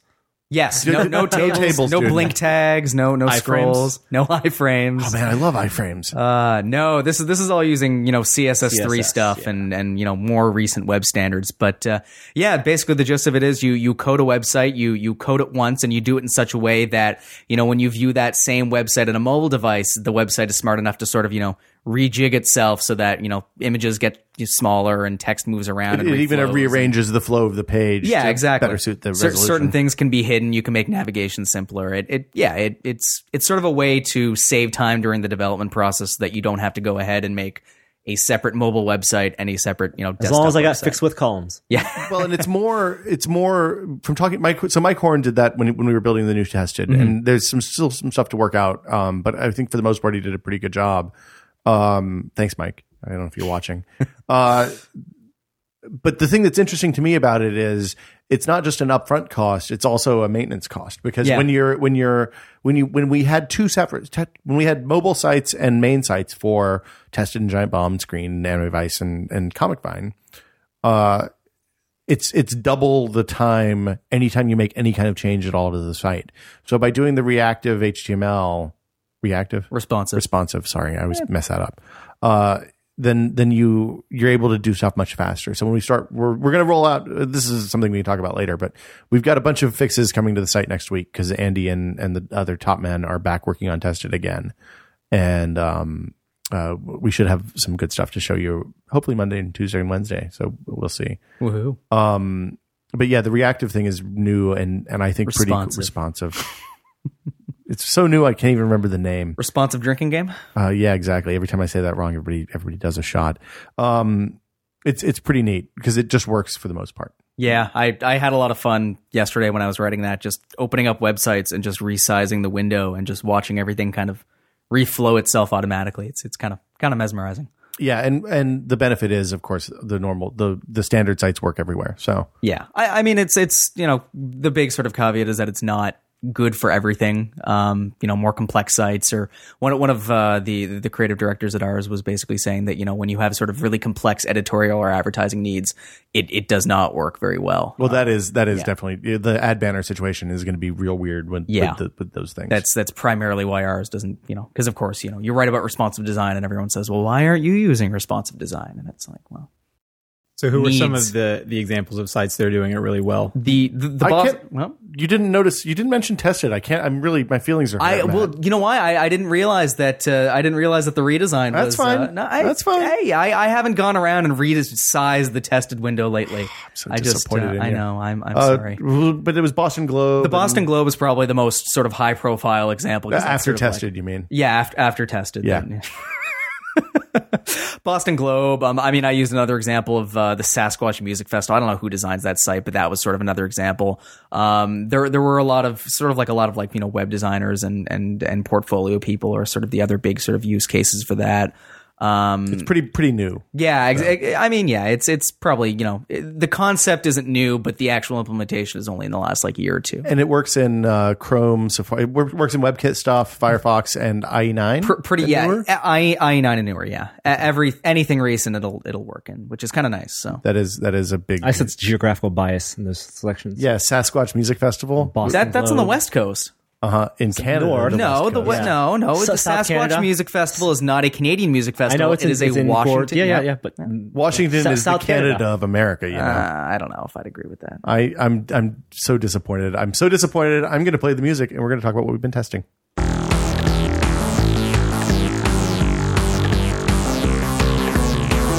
So, Norm, you went on one of those dumb duck boats the other day. I did. Oh boy! Do you know? I want to go ahead and tell you. Do you know how dangerous? If I had known they were taking you out on duck boats, I might not have let you go. Why? They have a terrible safety record, despite what no one has died on one. Not in San Francisco. Really? What's a duck boat? So the duck boats are those convertible boat cars. Oh, the amphibious things. They are. Yes, they call them the ducks here in the United States. Yes, they might call them the geese in Canada. I don't know. No. This was for a Sony event where they took a bunch of people out to shoot photos with their new Alpha Nex cameras. So these are the mirrorless cameras. They had a translucent lens camera and a Nex camera. Explain to what's a translucent lens camera. In camera technology, you have point and shoots, which have small CCD sensors, some CMOS sensors, and then you go up to DSLRs, which have a optical viewfinder because there is a mirror that it splits between that flips up between the camera lens. It's between the camera lens and the sensor, and the mirror reflects light, so you can actually see exactly through the center of the lens, not like looking through an optical viewfinder, an old point and shoot, where you actually only see like a corner. And it's not exact. It doesn't work well for macro shots. So in a point and shoot, Most modern point and shoots don't even have Right. Optical viewfinders. But in the old days, and you're talking like old disposable cameras, when you look through the hole, you're seeing approximately what the camera lens sees. But as you get closer to your subject, that they differ because skew. the lens is 2 inches up and to the left or Yes. down of the So DSLRs have a mirror that flips up. And there's a category of cameras called mirrorless cameras that don't have the mirror. And so you go straight from the lens to the sensor, but you don't have an optical viewfinder. You can have an electronic viewfinder. Some cameras do have an optical viewfinder, but it's not mirror based. So you get the offset, like the Fuji X Pro 1. But Sony also has technology they call translucent lens. And so it's not a mirror. It's a translucent lens that lets you have an quote unquote optical viewfinder. But it doesn't flip up because So this is the thing that dangles out the top of the camera, right? No, it's in between the back? the lens and the sensor. Oh, okay. And the advantage of having a translucent lens, which I think it's a technology that Sony patents, is that without the mirror flipping, you get faster autofocus. Oh, okay. Do you lose image quality because there's a translucent thing in the middle? The image quality It's a little dimmer, is up right? for debate. There's conversations on DP Yes. review and Exactly. scary hardcore film nerd. So what they announced last night and what I went to see last week was a translucent lens camera. I think it's the A37. It's an entry level one. This is their competition. They're offering to compete with the T2i, T3i from Canon, and also what I was more excited for was the NEX F3, which is replacing the NEX C3, $600 mirrorless lens camera with an APS-C size sensor. Entire write-up, video, everything's on the site. I think more interesting, though, is there are trends for sales for the mirrorless category. Now, Samsung at CES has already said that they are not doing point and shoots anymore. They're only doing mirrorless. That's their entry-level camera. And you, of course, have mirrorless cameras from Panasonic Olympus, which are the Micro Four Thirds format sensor size. Yeah. And Sony is only doing APS-C size sensors for mirrorless cameras. They do have a ton of point and shoot still because they still make a lot of money from those cyber shots. Nikon makes a ton of money from their Aston Kutcher cameras, their Coolpix cameras. The Cooch camera? Yep. But those sales have been dropping about 20% annually because of smartphones. Yeah, why not? Why do you need a point and shoot? Well, the point and shoot, the technologies that they're putting into point and shoots are some video, long zoom, so you get like 20x optical zooms.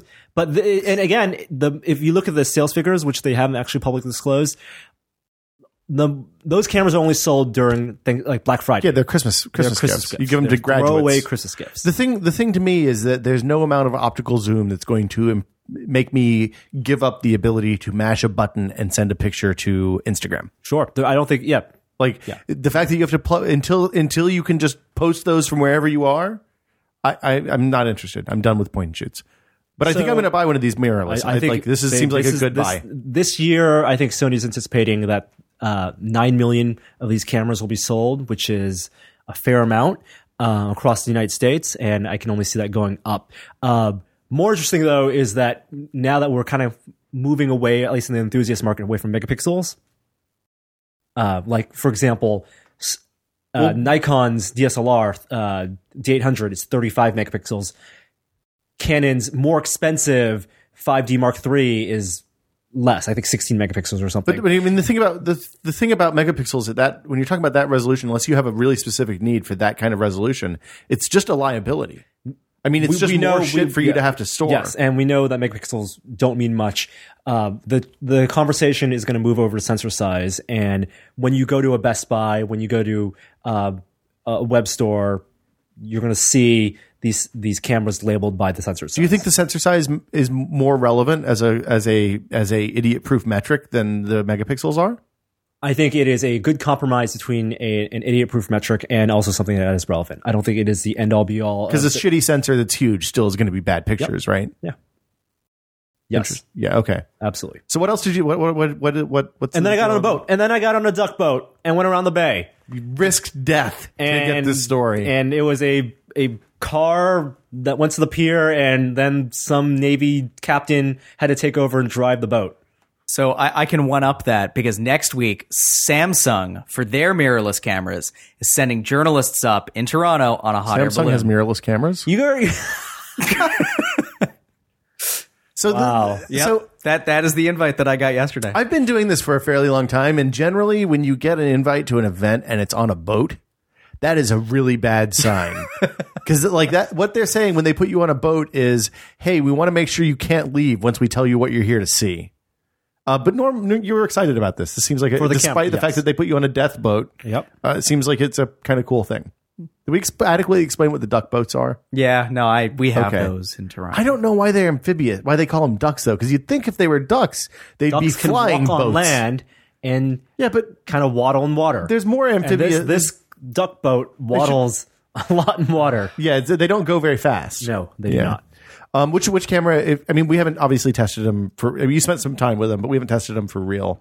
What's your like? If I'm buying a camera, the $600 one is the way to go. $600 NEX F3 is the way to go. F3, and that's the follow up to the C3 that you have. Mm-hmm. What happened to the D and E? There are no D&E. There's the C3, Failures. 5N, and 7. The joke is that someone at Sony really likes BMWs. That is a pretty funny joke. Ha ha ha. Let's see what else we've been testing. We went to Adam's workshop this weekend. Want to talk about that now? Yeah, you want to save it for fake outtakes? I want to save it.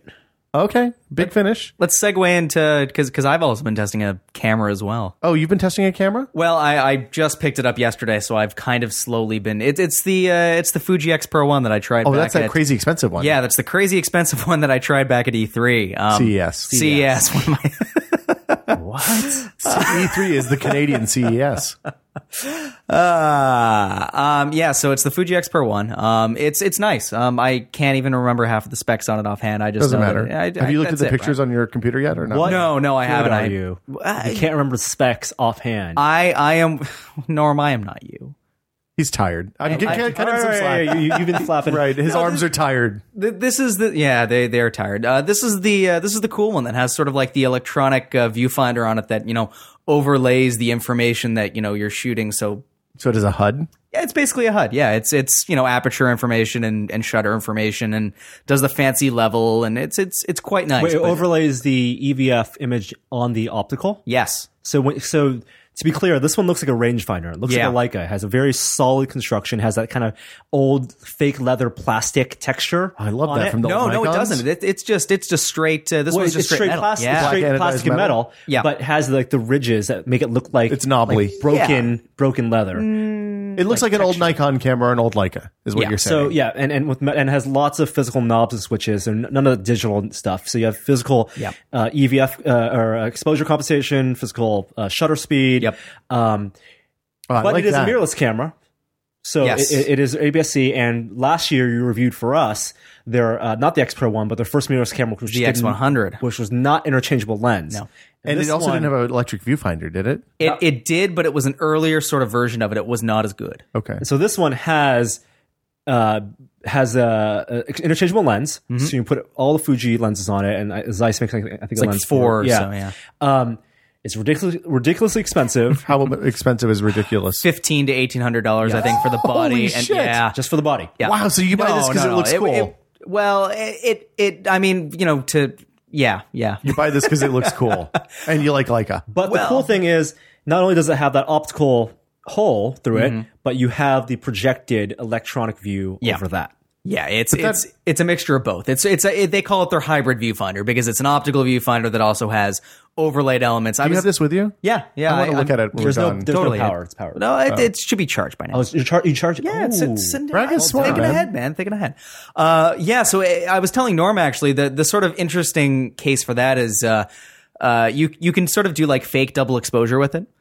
So the way you could with like old film cameras by shooting two exposures. Yeah. You just don't Right. fast forward. Yeah, exactly. So you can do the same thing, and it was kind of cool because I was playing around with it on the flight here, and it uses that sort of hybrid viewfinder to overlay the first image that You you can took. make an onion skin. Basically, yeah. But like it does it very, very faintly. It's very, very neat. I thought it was pretty cool. And you can also switch that. So it's not even just a hybrid viewfinder. You can also switch it to like full LCD display, whatever the hell you'd call that. Through the optical. Through the optical as well. So then you can, go back and actually review your images really quickly through the viewfinder if you want which is good for it turns into a dedicated EVF, which is good for when outdoors because you can't see the LCD screen. Exactly. I mean, the quality is not amazing on it by any stretch. I mean, the quality of the back panel LCD is really, really nice. It's sharp. It's for very $1,800, sharp. It should be fucking amazing. Yeah, I know.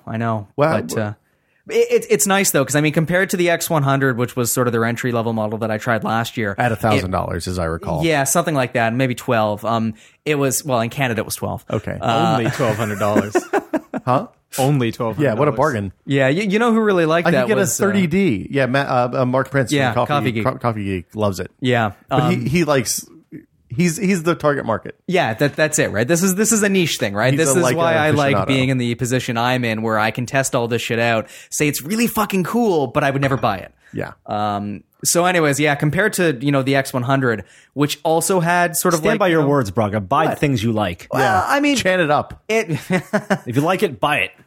yeah, but I mean, I'm waiting for the 7D Mark II. We were talking. Yes, about we were. this. Okay, all right. Compared to the X100, which also had sort of physical buttons and knobs on it, it was hampered by this really, really like totally fucking terrible menu interface. Like you couldn't change things like aperture really easily without going into the sort of menus. Oh, deep menus. And yeah, it was just it was a very poor sort of hybrid design. I think they might have fixed it with firmware updates. Anyways, point is, X Pro 1 is like awesome. It you can change pretty much everything you expect to change on a on a DSLR using physical buttons. So at this point, you're paying for a really nice but overpriced but really nice camera instead of an overpriced but kind of janky camera. Yeah, I mean, Fuji claims they did all this weird stuff with the X100 where they said, the reason it's a fixed lens design is we've basically mated the lens and the sensor for life so that they work really well with each other. Yeah. And Making marketing excuses. basically, yeah. And they claim they've done the same sort of thing here, which I mean, I leave it to DP Review to, verify that sort of shit. But Cool. yeah, it's cool. I like it. It's extravagant. It's niche. Norm and I tested out the Espro pot, which we saw at SCAA in Portland a few weeks ago. If you don't remember, the Espro is a dual filter French press, basically. It's a very fine mesh filter. There's two filters, so you end up with less sediment in your coffee than you get with a No traditional chewing French press. the grounds Hey. at the bottom of your cup. I like the grounds. I was going to say, A what do little you bit- like I think this a at? little bit of the grounds is good. It's kind of like a topper to getting to the bottom, a reward to getting to the bottom of the cup. The nice thing about the Espro is that because it's a metal filter, just like any other French press, you get the oil and the kind of the mouth feel that you get from a normal press, but without without any of the as much of the grit as you get. And from what's special about the new one isn't just the filters, but also the capacity. Oh, it's much bigger. Yeah, It's about 30 ounces, which means you can get about 4 cups of coffee. for real cups of coffee, not for 8-ounce cups. Well, I guess it is 4 It is 8-ounce cups a little of less coffee, than but 4 yeah. 8-ounce. That's it's pretty big. It's a mighty press. I quite like it. It's a little bit expensive is the bad news. It's $100, which is pretty high for a French press. Although in that side, when you're talking about an insulated press in that size, the starting point is $50 to $75. So it's not that expensive. It's very expensive compared to a glass 30-ounce press though, which is like $20 generally. So I think it's really good. You can get it. They kickstarted that. So the Espro guys did their initial product, which we saw last year at SCAA, which is an 8-ounce finished press that used the same double filter technology or similar double filter technology. And I think that's fantastic. But a single serving press is very much a niche product. So this is much more mainstream for them, and I'm pretty excited about it. I think it's pretty cool. I want AeroPress that can make 30 ounces of coffee. Were you there when I talked to the guy who invented the AeroPress at SCAA this year? Scary. I finally got to meet him. He's an awesome dude. So he's also the guy who invented the Aerobee, and we should talk to him because I bet he has interesting stories about making cool shit out of plastic. But he said that they've looked at doing a larger AeroPress, but the challenge with the larger AeroPress is that it's the same problem that the Espro guys had actually. When you increase the size that the plunger has to be, you increase the forces required to push. So you could end up with a situation where somebody's having to like stand on the press with both hands And also- and with their feet off the ground. A bigger circumference means more room for like problems with the actual plunger. Yeah, exactly. Over time, that will wear, and you won't get a good. Well, when the circumference of the plunger is bigger, then you have more friction to overcome with the rubber on the plastic, on the polycarb. So it's I think they're definitely looking at doing it, but I don't know what the process is. It would be lovely for somebody who likes to do an inverted AeroPress like me, because it's much harder to do that. Like, you get basically 1 cup out of an inverted AeroPress right now. 9 ounces. Yeah. What do those retail for these days? Like 30 AeroPress? bucks? Yeah. $25. $25? Okay. Yeah. It is, if you want to make good coffee, it is the most forgiving, easiest way to make good coffee. I think you can buy if you want it single servings. If you want bigger cups, the French press is probably the way to go. I was going to say, because I mean, as someone right now who has a French press, I've been thinking about maybe getting an AeroPress eventually, but I just don't know whether You don't have an would AeroPress? I thought you No, did. I just have a French press. I mean, it's a pretty good French press, but I don't know. What would AeroPress, would that be better? It's all about serving size. So Right, yeah. AeroPress, you can make 1 cup of coffee that's really amazing, or a couple of cups that are okay. With the French press, you can make 3, 4, 5 cups of coffee depending on how big your press is. Right. I think that the AeroPress makes, like I said, for people, if you don't want to buy an expensive grinder and you don't want to buy an expensive pour over kettle, AeroPress is the And also, easiest it's more way. satisfying cleanup. It is a very easy cleanup too. Easier than a French press, really? Yeah, because you just push the crap out the bottom. right. You take the Plunge cap into off the the bottom and plunge it right into the compost. compost. Yeah. Yeah. Let's see. I've also been working on the. I got the HTC One X in the other day. They were kind enough to send one to It's on the us. table right now. It is on the table. It's very white. I quite like it. The screen is glorious. It's also very light, which I'm I'm curious Very to hear thin, very more about light, it. curved. Back. Is the glass curved? The glass is not curved. It doesn't seem like it is. but the back is curved. It's kind of reminiscent of the Lumia 800 design, because it has the polycarbonate shell with the screen hanging out of it. I think it looks like the Galaxy Nexus, but the white Camry version. What do you mean? Like it looks, this phone looks like a Camry. It does look like a Camry, kind of. I quite like the phone. I hadn't really spent a whole lot of time with Ice Cream Sandwich yet. It's very nice. A lot of my kind of general complaints with Android seem to have been solved. Like the general hitchiness is almost non-existent on this phone. The Sense keyboard is rough. And I haven't decided yet whether that's, me going to Canada and using something I'm not familiar with, or they've made poor decisions with that camera. So, with the keyboard, the camera is also a weird bulge in the back, which I'm not sure how I feel about it. That's a kind of an HTC mainstay, is the lens just protruding from the back of the camera. Do you find it gets scratched? I was going to ask you about Real that. fast shutter. Real fast shutter. Yeah, the camera's fast. My lens is definitely scratched, but I'm not sure. Does it show up? Yeah, I'm not sure. I've never noticed in images that's a problem.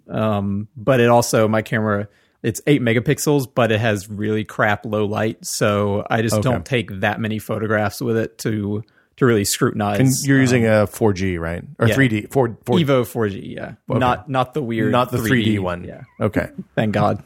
So I think the most notable thing about it is the screen is just amazing. Like the first thing everybody says when they see it is, "Oh my God, look at the screen!"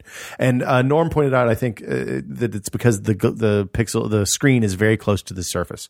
Like there's not a ton of space between digitizer and actual pixels, which makes it look much more kind of. I like this real. camera. Yeah, the camera's pretty good. I haven't tried it in low light yet, which is the big test, I think, for that kind of thing. The density on the screen, though, seems like it's like. Do we know what that is in terms of pixels per inch? Because it's 24 or 12. It's a 720p screen, I 720p. believe. Screen. So it's and it's a 4.5. I think it's a. I don't want to say how big the screen is because I don't remember and I don't want to fuck that up. I mean, it feels Retina, to use the stupid Yeah. marketing terminology. I don't. We don't. It's a Resolutionary? high density screen. Yeah, resolutionary is what we prefer here. I don't like the big. I think the screen's too big. Like I love the battery life that comes with the big screen because the battery life on this phone is amazing. I literally used it for probably 3.5 hours the other day straight when I first took it out of the box and charged it all the way up. It's the battery life is astounding, is much better than the 4S, and much better than most of the other, including like the Galaxy S2, which was a 3G phone and has pretty good battery life. This was very impressive. but I don't. I think the screen's too like that big a screen. I don't like that you can't use it with one hand.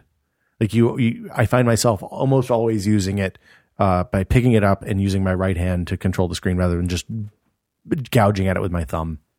The battery thing is really interesting to me because my number one reason to switch off of Android when my contract is up this summer, I mean, I'll probably wait a few months, but my number one reason is battery life because my phone's battery sucks. I mean, it's not terrible, but if I turn on GPS, and use it for a while to get around town or something, or if I'm just have the screen on a lot, it's going to be in the yellow halfway through the day. Well, that era of Android phones had kind of bad battery life in general. I felt absolutely. like. But I still sort of assumed that with all the Android phones going, quad core and bigger screens and everything, that if I wanted really good all day battery life, I was probably going to have to go with an iPhone. I don't think the 4S really gives you really good all day battery life. I'm hoping the next one will. Okay, fair enough. But now I'm wondering now if there's going to be a good Android alternative because I would not have assumed that at all a year ago. Well, so this is the dual core version. So the weird thing about the HTC One X is that there's two different CPUs in use in the phone. There's a Tegra 3 option for international customers that get 3G, and this has a Snapdragon dual core for US, and it's AT&T LTE, I believe. It may be HSPA plus, but I think it's LTE. So it's I was really shocked at the battery life. Like that of all the things that are noteworthy about this phone, the screen and the battery are the two things that kind of leapt out at me. I wonder if I wonder how much of that, if any, is just Android 4.0 sort of like optimizations or changes or something, right? Because it's so damn light, and it's like I don't know how there's a battery in there. Well, this is it's because you're used to a double glass iPhone, right? The double glass iPhone is among the heavier phones that's out there. Yeah, but even like here, Lumia. Yeah, but the One X weighs about 0.6 Lumias. Yeah, I mean it's almost half. Yeah, it's a little. It's a fair amount weird. less. That's interesting. I hadn't really looked at that. I can't remember what chipset's in the 900. But yeah, so we'll do more. We'll do a quick look of it, not too long, and I don't know what else we'll do beyond that, but it's kind of late for a review at this point. But it's worth looking at if you're on an AT&T Android. If you're an AT&T Android customer, I would say. From first impressions. I want to skip the last thing on that list. You don't want to talk about I think it's wrist stupid. alarm? Do you want to talk about the wrist? Can you talk about the Fuel Band? Yeah, sure. Okay. I'm wearing the Nike Fuel Band. And, how do you like it, Norm? I forgot to put it on this morning until about 10 a.m. Do you feel like you're what's your burn rate right now? What was your fuel score yesterday? My fuel score yesterday, I actually had to shake it around to reach my 100% fuel score. So you cheated. At 11:55 because I realized I was at 9 dots away, or 9 dots out of 10. Wow. I think this is a dark place you're going, Norm. Yeah, I literally took it off. I don't know if you're ready to have metrics on your life. Took it off. If you meet your goal 6 days in a row, that's a streak. Does Lance Armstrong tell you how awesome you are, like with the Nano? That's terrible. I did kind of think it was a Livestrong bracelet. It does. Okay, so compared to the Jawbone Up, which is the other the wrist thing that is no longer for sale. They stopped selling it? Yeah, they pulled it from the market and gave everybody their money back. Wow. Yeah, this is actually much better on that. It's a little heavier, a little thicker, but it actually connects to your device using Bluetooth as opposed to the headphone jack. So wireless connectivity, real-time connectivity updates with an app is great. The connection is actually USB on in the bracelet, so you can plug it directly into your laptop. I like the way computer. the USB port is the facet for the exactly. For the bracelet. Yeah. It's kinda but cool. they also have an adapter that comes in the box, so if you don't want to plug that directly in, you can plug it with a USB cable to charge. I haven't charged it. I charged it full the first night I used it, and I haven't charged it since. So I want to see how long the battery life is. And the best thing, of course, is that it's a watch. So if you press the button on top, Wait, what? if you press the button on top, you get a time indicator plus that is so cool. an array of lights telling you how far along in your daily progress. I know, right? Oh, that's rad. So it's an OLED screen built into the. I'm not sure, but I don't know if it's OLED, but it's hidden behind the plastic. This is really tiny. Does this fit on your wrist? I got the small one, and there are two links that you can swap in. I'm using the bigger link.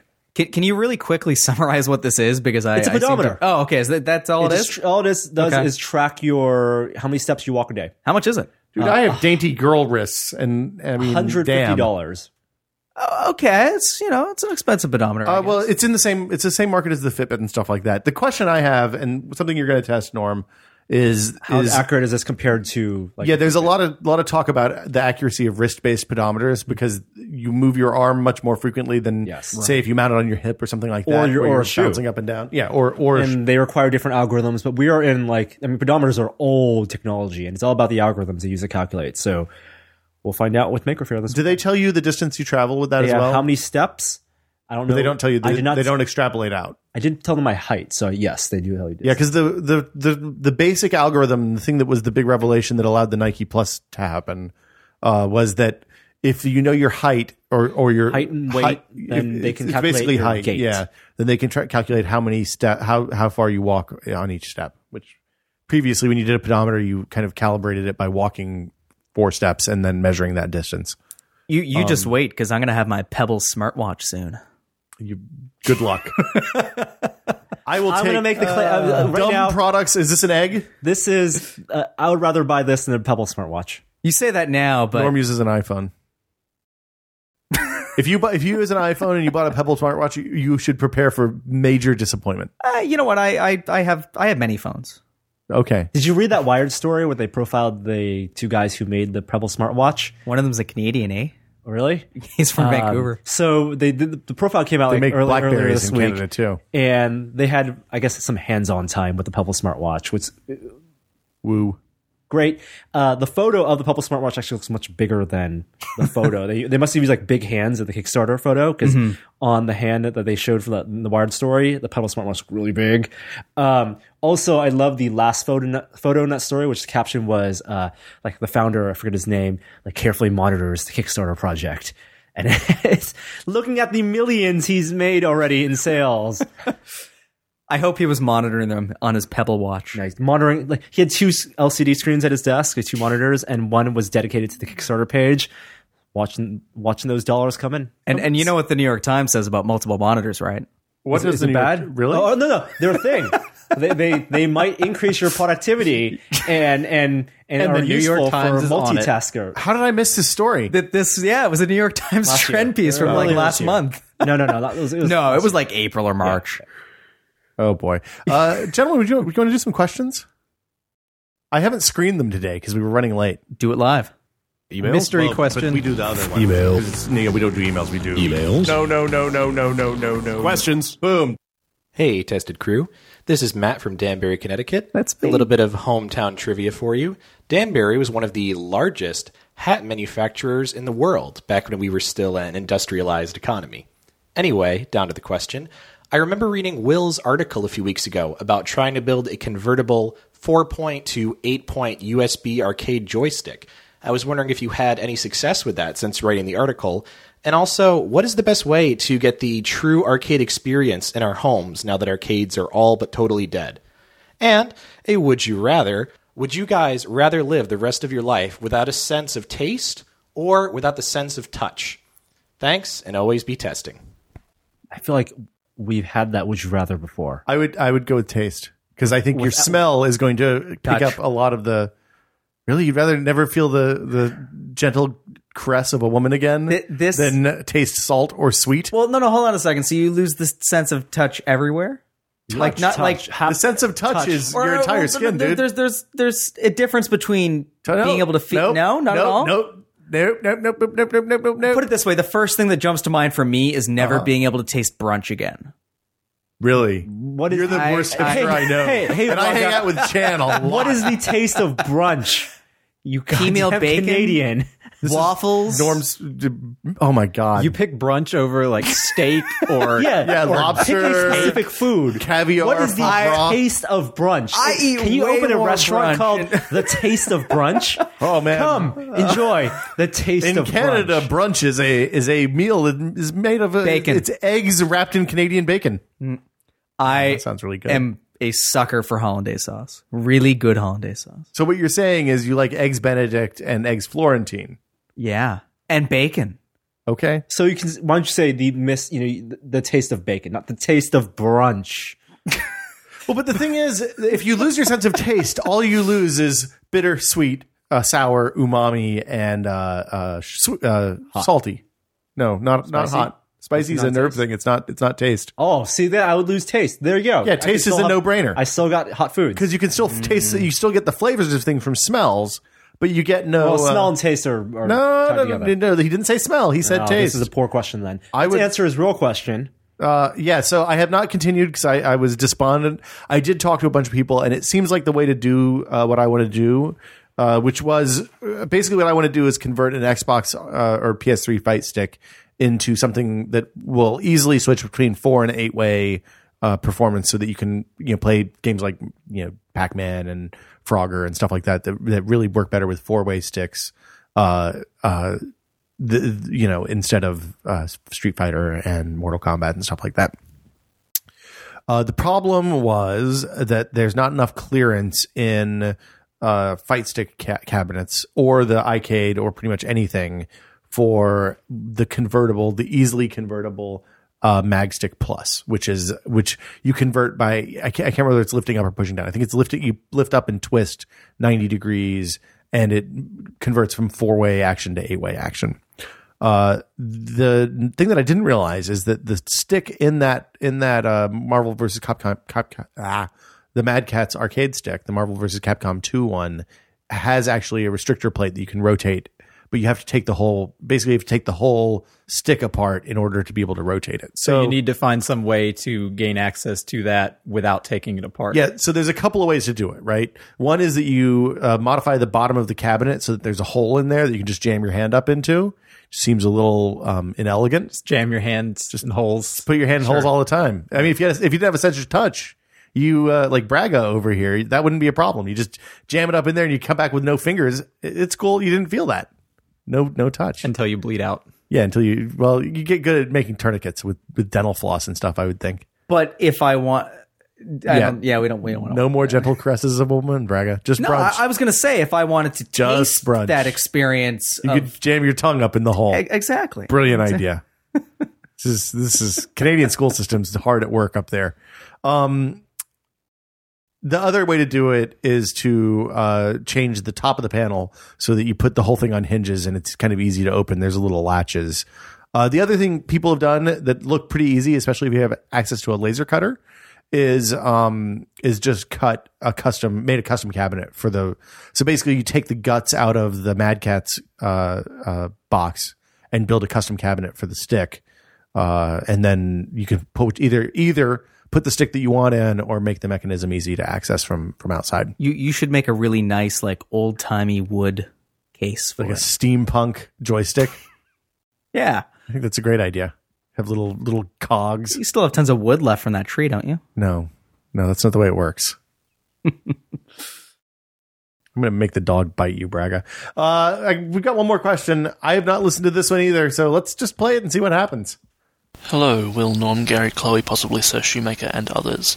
I am Lachlan of Canberra, Australia, also known as the Maddened Man. Bit of hometown trivia. Canberra is home to Mount Stromlo, the location of the Mount Stromlo Observatory, where the Canberra bushfires of 2003 destroyed 5 historically significant telescopes dating back to 1911. This event left the observatory with only 1 telescope. My question will be framed more as a potential topic for discussion. What do you all think about companies branching into multiple fields? Do we run the risk of allowing one company too much control over our lives? What would you think about a society wherein you subscribe to one company, for example, Google, and they provided everything for you? Housing, communications, entertainment, socializing, nourishment, and even a career. And finally, a bonus would you rather.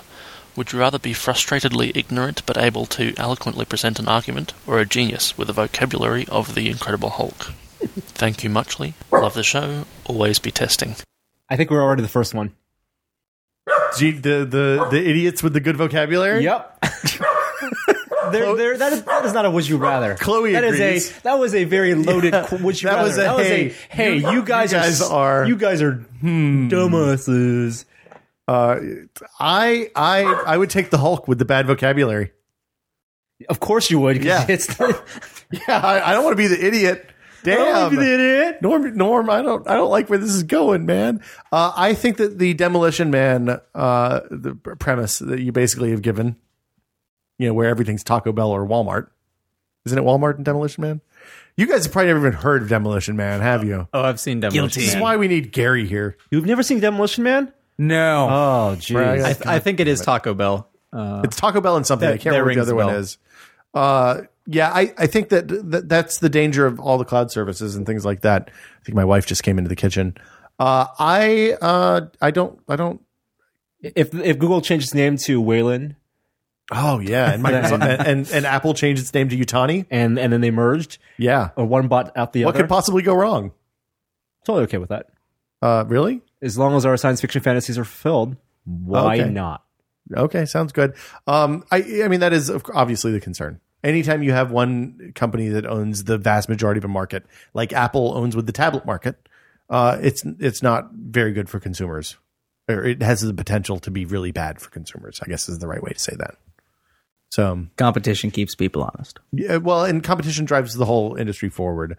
If you look at what happened with like the graphics card market and the PCs in the late 90s and early 2000s, when there were 2 or 3 companies just beating the shit out of each other over and over again, we saw massive advancement, and that slowed down dramatically as different parties have bailed out. So, and that'll do it for questions this week. If you have a question, the email address is podcast@tested.com.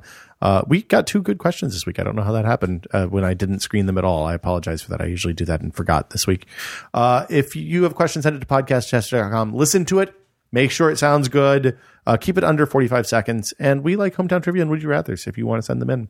And that, gentlemen, special guests, Norman, Chloe Bananas, Gina, Pacifica, will do it for us this week. We are back every Thursday. Thank you, Matt, Wes, for coming down. Our pleasure. Is there anything you guys would like to plug? Speaking for Tested.com. It's awesome. Thanks. Would you say that it's better or worse than the Boston Globe?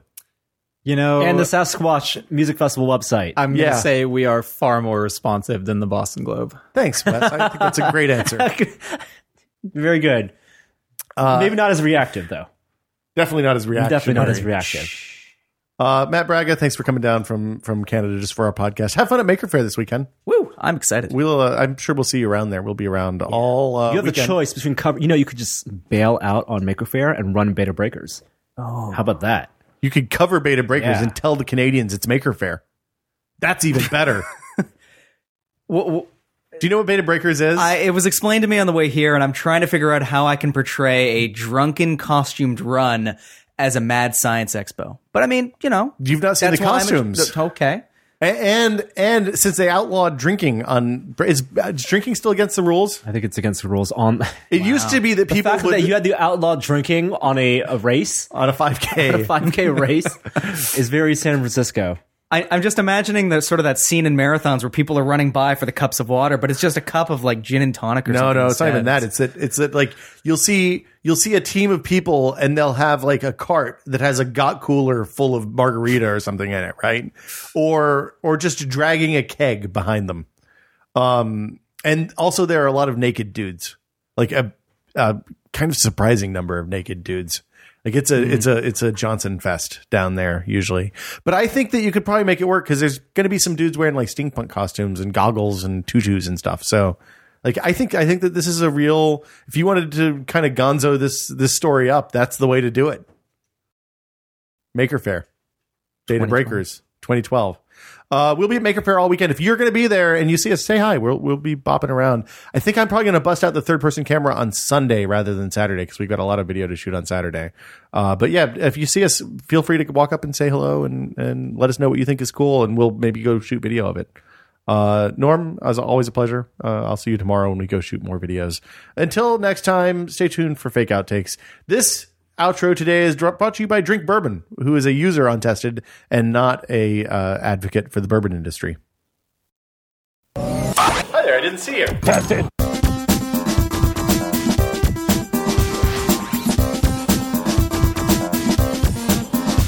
Welcome to your new normal, Jamie. I'm gonna be like the puppet from Saw, shitting into my iPhone and making Jamie Lee Curtis watch Turning it. your mic down. This is terrible. I don't remember that. I don't one. remember that one either. I was trying to think of What is the when did context of Gary that? talk about some type of horror movie. I think we were talking about. I can't remember why we were talking about Jamie Lee Curtis and Saw. It must have been yogurt, right? Yeah, I mean, 'cause- yogurt had to be. Oh, right. It was the activity conversation. That's it. It was. What? It was. That's why it involved shit, too. Macrobiotic yogurt or something. I don't know. So we're low. We haven't said enough stupid stuff lately because we're real low on fake outtake songs. So if you or not fake outtake songs, just outtake songs. If you want to do the outro song, Google raw outro song file, and the right thread pops up. Lane from the forums was kind enough to post the original there or start a thread. We posted the original there. It's all linked in the thread, and you can learn how to do your own. Gina, those are massive strawberries. Oh my goodness. They're massive. Hey, don't talk about my wife's strawberries. What the hell is this? What the what? Norm is uncomfortable again. Yes. So let's talk about Adam's Workshop. Which, okay, I want to go ahead and say, Please don't steal my analogy. Please don't steal my analogy. Please don't steal my analogy. what is your analogy? Well, can I use it first? Go ahead. When we went to Adam's Workshop, Yeah. which I will not use very descriptive words to describe the outside of it because I don't want anyone to know where it is. That's probably good. It is a building in San Francisco. Yeah. He called it a man cave. He has called it a man cave. And Sandra, who's the wonderful woman who helps us schedule time. Because first off, I want to say, like, dudes, like, people who think you are busy, if you're listening to a 2.5 hour podcast, you are not busy. I love you, but I saw Adam's schedule and it is terrifying. Like, he'll have a meeting at 7 o'clock in the morning and a meeting at 11 o'clock and then has to fly somewhere and there's more talking to people. And that's like every day. Like, I can do that once or twice a month and then I'll have to go take a nap. So yeah, we got to spend time with Adam this So weekend. we went to his man cave. Again, man cave is something that Adam calls his workshop. And I thought, oh man, that's really a lame thing to call something. I love Adam, but man think cave it's fine. is a lame term. But it is entirely accurate. Like it is a place where he builds stuff and he houses a lot of his things that he doesn't want to keep at home. Yes. And And he has like he's like a full metal that shop sound incriminating. and metal shop and wood shop and like all the stuff that he needs to build But stuff. the thing is, it's in the city, well hidden. We went in there, we shot a bunch of videos, and when we left, it was like leaving Narnia.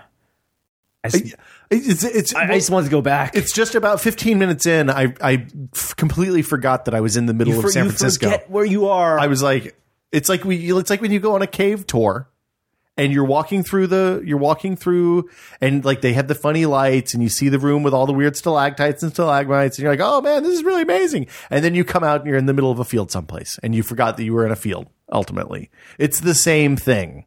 Yes. It is full of awesome stuff. Like I walked in and I was like, oh, that's an Akbar head. He's like, yeah, it came from the original mold for the Akbar heads. And I was like, really?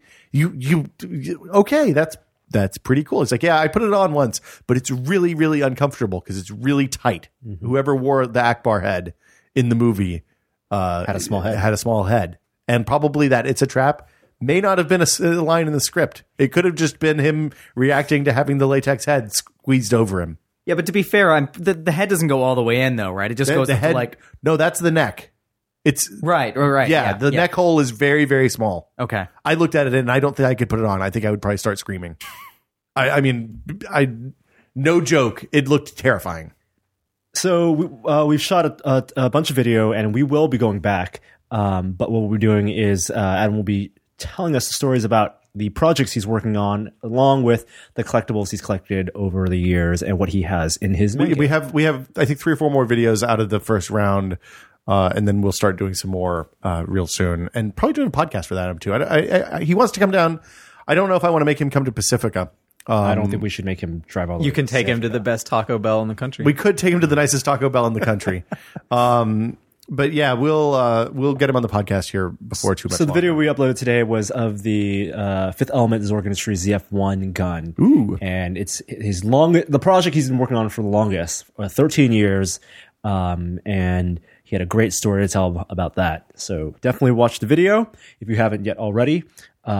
It's one of those things where I know that you play the game where I know where that's from. Yeah, but everything, and it's there's a lot of stuff in there. Like we could do a video a week for a year, easy. Teaser, Fifth Element gun. Is that just based off of like him just watching the movie and saying, I want to create You that? haven't. Or- You clearly have not watched the video. No, that's what I'm saying. Teaser. Thanks. I said teaser. Yes, it's Okay. a combination of him. But he's a prop. He's a prop. He's a prop Okay. guy. He did come from special effects industry. Yeah. Both him and Jamie. Him taking screen grabs just as a fan from the movie and figuring out using computer models and mocking everything up, and then actually making it using his tools, and then machining it, and then starting over from scratch. Basically, The reason I ask is because you pointed out that he had the Akbar head from the original mode. oh no! So I was If thinking maybe he had access to. If he had the actual stuff for this, I don't think it would have taken 13. No. So one of the things that we talk about, maybe not in this video, but maybe in one of the ones that's coming soon, is like a lot of the hard part is figuring out points of reference and like going out and taking either pictures of the thing if you can find a place that you can get access to it, or blowing up stills from a movie to the point that they're actually life size, and then kind of looking at it and figuring out what the actual scale is. So like finding the right, like, cause everything, once you figure out what the scale is, then everything kind of falls off of that. But even with something like the Zorg gun, what did you say? They made 7 of them or something for the movie? Yep. So there were 7 different versions, depending on whether it was the flamethrower version or the gun version or the red button version or whatever. And they may not have all been exactly the same. So it's a kind of complex process. But he made it because he wanted to make a Zorg gun. He thought it was pretty cool. So I wonder if he's going to get the Gary Oldman weird like half plastic head thing for the when he actually gets the movie. But yeah, basically you walk around in his workshop and everywhere you look, it's cool shit as far as the eye can see. And he has like a couple of he has a one really rad full size lathe, a desk mill, a full size mill too. Some cool grinders, the best storage stuff I've ever seen, I think, for tools and parts. And then a whole bunch of other, like it's Norma was the coolest thing you saw. I don't want to spoil it. Okay. Norm's saving himself. It's just, yeah, you walk in, you kind of like your eyes adjust for a moment, and then you're looking around like, oh, wow. That's what that is. That's interesting. Okay. So yeah, what else do we want to talk about? Anything cooking with you, Chan? I think that's good. What are you looking forward to at Maker Faire? I'm looking forward to having Churros? yeah, There's churros. and churros. Oh, yes. it's like carnival food. Perfect. So you can get a turkey leg. Ooh. You can get barbecue oysters. A lot of good food. And also a lot of cool people. They had barbecued oysters last year? Yeah, we had the barbecue oysters. Did we? Yeah. I don't even remember that. Anna was there Anna was still there last year. She had the mac and cheese. Oh, that's right. No, I'm sorry. She had the turkey leg. No. She had the grilled cheese in the tomato soup, which I didn't know was a thing. Oh, you didn't know grilled cheese and tomato soup's a thing? Wait, I what did do you not mean? know until last year. Together or? Together.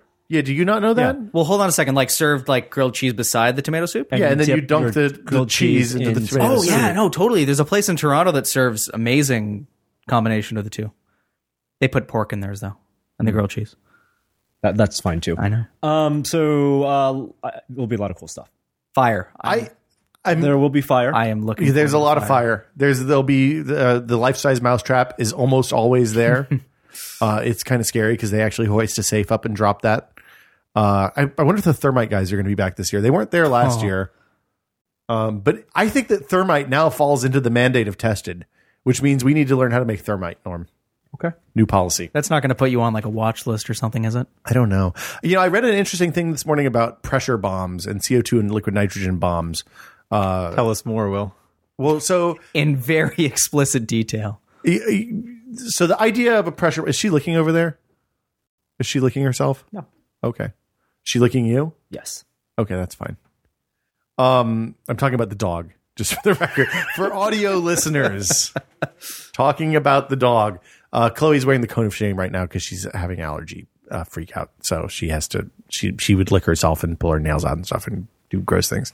But the idea of a pressure bomb, which you should not do at home because they are really, really dangerous and it is a good way to lose a hand and you will not have fun, is that you put something that is going to expand at a massive amount inside something that is going to prevent that expansion from happening. Like, for example, a Coke 2-liter bottle. So if you put a couple of ounces of dry ice into a Coke 2-liter bottle and then just let the dry ice sublime, evaporate, you go through the evaporation phase, then the increase in volume, the attempted increase in volume of the carbon dioxide that is the dry ice will increase the pressure inside the 2-liter bottle to such a point that it explodes pretty forcefully. If you do it with liquid nitrogen, because it's a much more, it wants to be much less dense, it explodes even bigger. And the reason this came up is because Wired, the science blog that does the basically looks at stuff and figures out the math and physics behind it, had looked at a video of a liquid nitrogen bomb that was sunk into a garbage can full of rubber ducks in water.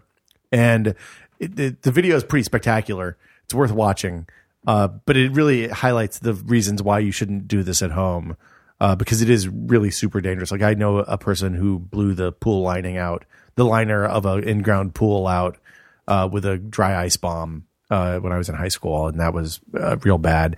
Also, it's a felony to make these kinds of bombs in California, I understand. So don't get any ideas, Chad. I was getting really excited about that because I've blown up a bottle before with just like a tiny little firecracker. I would love to see that on a scale of 100 or 1,000. Yeah. I still love if you have a mechanical pencil and you use that jab on top of a soda can, so you have a really small hole and then just slam the can on the ground. You can shoot like 30, 40 feet of soda. Really? Yeah. I know what I'm doing this afternoon. Ruining a mechanical pencil. It does break the mechanical pencil. And I'm going to drink some soda from about 30 feet away for a long time. Anything else? This is you guys are like, the attention span of youth in America and Canada today does not hold up to a 2-hour and 31-minute podcast. In my defense, I have been awake for many hours. You should be better at this by now. I have looked at my phone dramatically less than any other podcast I've guested on in the past. Well, that's true, because I really yelled at you the last time I caught you doing it. Yeah, it's nothing this time. Well, because I want to be I appreciate that you're present. I know. Paying attention to the people in front of you. I'm building the Noise Hero, which I have in this box right now. What's the Noise Hero, Norm? Noise Hero is a noisemaker, circuit bent noisemaker that I wrote about, and this kit came from Etsy all the way from the UK. So we'll be building that and testing it in the future. Just came today. Very cool. Very cool. You looking at me, Will? Yes. The only other subject I had much to say on actually was from that SNES article, and we talked so much about the technology behind it. I didn't get into it, but I read this really long study that this guy did about 4 years ago on the optimal length of copyright. And according to all the equations he put into it, which came out of the lowering costs of producing things thanks to the internet and digital technology and just, production technology in general, the welfare that is gained by society from these things that are produced and from copyright being shorter. Yeah. And plugged all these into a super complex equation and came out with 15 years. That seems like the kind of bullshit that they do to generate BCS rankings, though, too. Like, you can make those equations say whatever you want if it's a complex enough equation. Sure. It's like cloud. That's true. But there are parts in the essay, in the study, of breaking down the variables and saying, okay, this is what we assumed for this variable, and if we assumed the minimum versus the maximum, then this would be the number that came out. And basically, the 99 percentile maximum length of copyright, the maximum optimal length. Just to be clear, copyright now expires 70 years after the death of the author for books and different stuff for different types of content. In right? the U.S., yeah. Yeah, in the U.S. And the 99th percentile was 47 years. Wow. They think is the longest it should be. Thanks, Walt Disney. So I thought that was interesting. It's depressing that it's something that's probably never going to change, or it's going to take a long time. Torches and pitchforks to lower that. Yeah, because I think the Berne Convention is a thing that was established a long time ago that is basically a lot of developed countries buy into it for protecting works from various authors, and it states a minimum of 50 years after the life of the author for copyright. Right. So even if the United States government said, you know what, we should lower this copyright, it probably wouldn't go below that. Sup copyright. Yeah. Hey, Diablo 3 came out this week. If you could actually log on. I like that for the first time in 2 years, maybe 2.5 years, I had more than 15 people on my buddy list on Battle.net online. I think I had like 25 people online, all playing Diablo 3. This week I learned Norm logs into StarCraft every night at about 10:30. Yep. Every night. Yep. Really? And I got and 1/3 of those 25 people sent me messages saying, "Hey, you're playing StarCraft 2, right?" I couldn't tell. Yeah. Yeah. So one of the things that happened with Diablo, and it's one of the things that people who follow the games industry have been really pissed off about for the last, probably 6 months or a year at this point, Wes?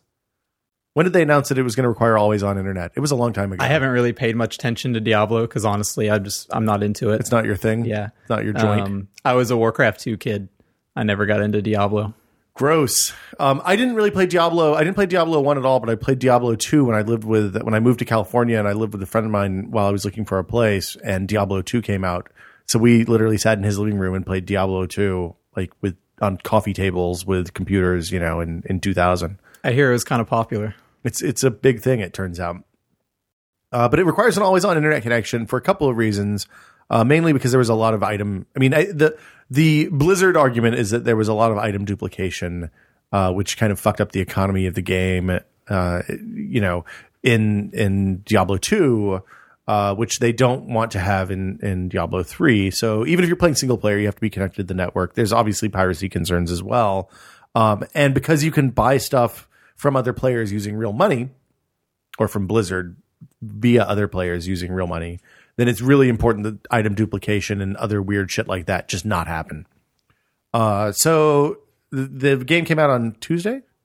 15th, yep. Yeah, Tuesday, and the servers couldn't handle the load in, Australia and New Zealand, and then in all the other regions, Europe, all the other regions that it came out one after the other, to the point that the game would go live and then go down like 3 hours later, pretty much universally. And it's still kind of up and down. Like even last night, it was still a little hinky.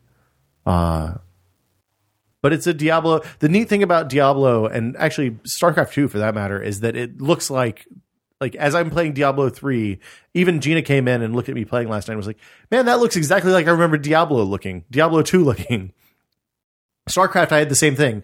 And when you look at them side by side, it's far and away better, but they're really good. And that's a hard thing to do, I have to imagine. Familiar but different. The thing is, when you look at it, it looks like the way you remember it looking, not the way it actually looked, which I think is much harder than familiar. Which isn't to say it looks like awesome. It just looks like the same. It's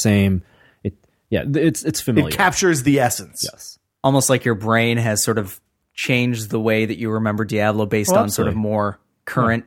Well, exactly. You remember everything better. Yeah, that's exactly it. Yeah. I mean, I remember Doom looking much better than Doom actually looks. I'm going to go ahead and tell you that right now. I guess it was probably last week, I guess, when they did some... I'm sorry, the other game does that. Halo does that well. The Wolf 3D. Halo does do a good job of that. Wolfenstein, that was it. It was Wolfenstein. I think it was one of you guys that linked to this, where it was John... the Carmack playing through Wolf Norman 3D, West. yeah. Yeah, that was actually a lot of fun to listen to. I mean, some of it goes right over my head because it's Carmack, but... Well, it's like when Carmack tweets, those God. tweets are, it's like hyper compression. Because one tweet Indecipherable. will send you down a Wikipedia path that takes like 30 or 40 minutes to decipher. Yeah. Yeah, the Halo does that really well, and it's something I didn't really appreciate with Halo until that Anniversary Edition came out, and you could toggle back and forth between between the new Halo and the old Halo, and it's amazing how kind of shitty the old Halo looks now. But you look at something like Reach or Halo ODST, and you think, oh, it looks the same. That kind of made me sad not to own an Xbox. I don't have a 360. I'm sorry. I know. It's okay. Halo 1 was really good at creating a distinct visual style that kind of stuck with the later games, even though they looked way better. That it was it was different enough from the typical like corridor shooter graphics that It's also a testament to the gameplay of the original games, because, like, for example, a Wolfenstein 3D remake today would not, even if it like had the same visual styling and familiarity, Wolf 3D back then was such a limited game in terms of its mechanics, Weapons that and you mechanics, couldn't yeah. do that today. While StarCraft and Diablo they're exactly the same core mechanics. Yeah. When we were talking earlier about games that do screenshots really, really badly, like, you know, Modern Warfare, where they're not really representative, the example actually that I thought of has always been really good of that is Halo. Like, I remember when they were releasing Halo 2 and Halo 3, and they were putting screens up on Bungie's website and, like, straight from the engine, right? Like, literally just like, hey, we were playing the game this afternoon. Here's some really cool screenshots we took. And I mean, I thought that was always sort of a really nice, you know, it's nice to be honest to the people who, you know, are playing your game. except Bungie.net screenshots have some really nice like anti-aliasing and Via filtering of lights. post-processing. Yeah. They definitely look way cleaner than in-game, but other than that, like, yeah, composition wise and everything, it is literally just from a game match that they'll take. Cool. Okay, well, we'll be back next Thursday with another podcast. Until then, we'll see you guys next time. Bye.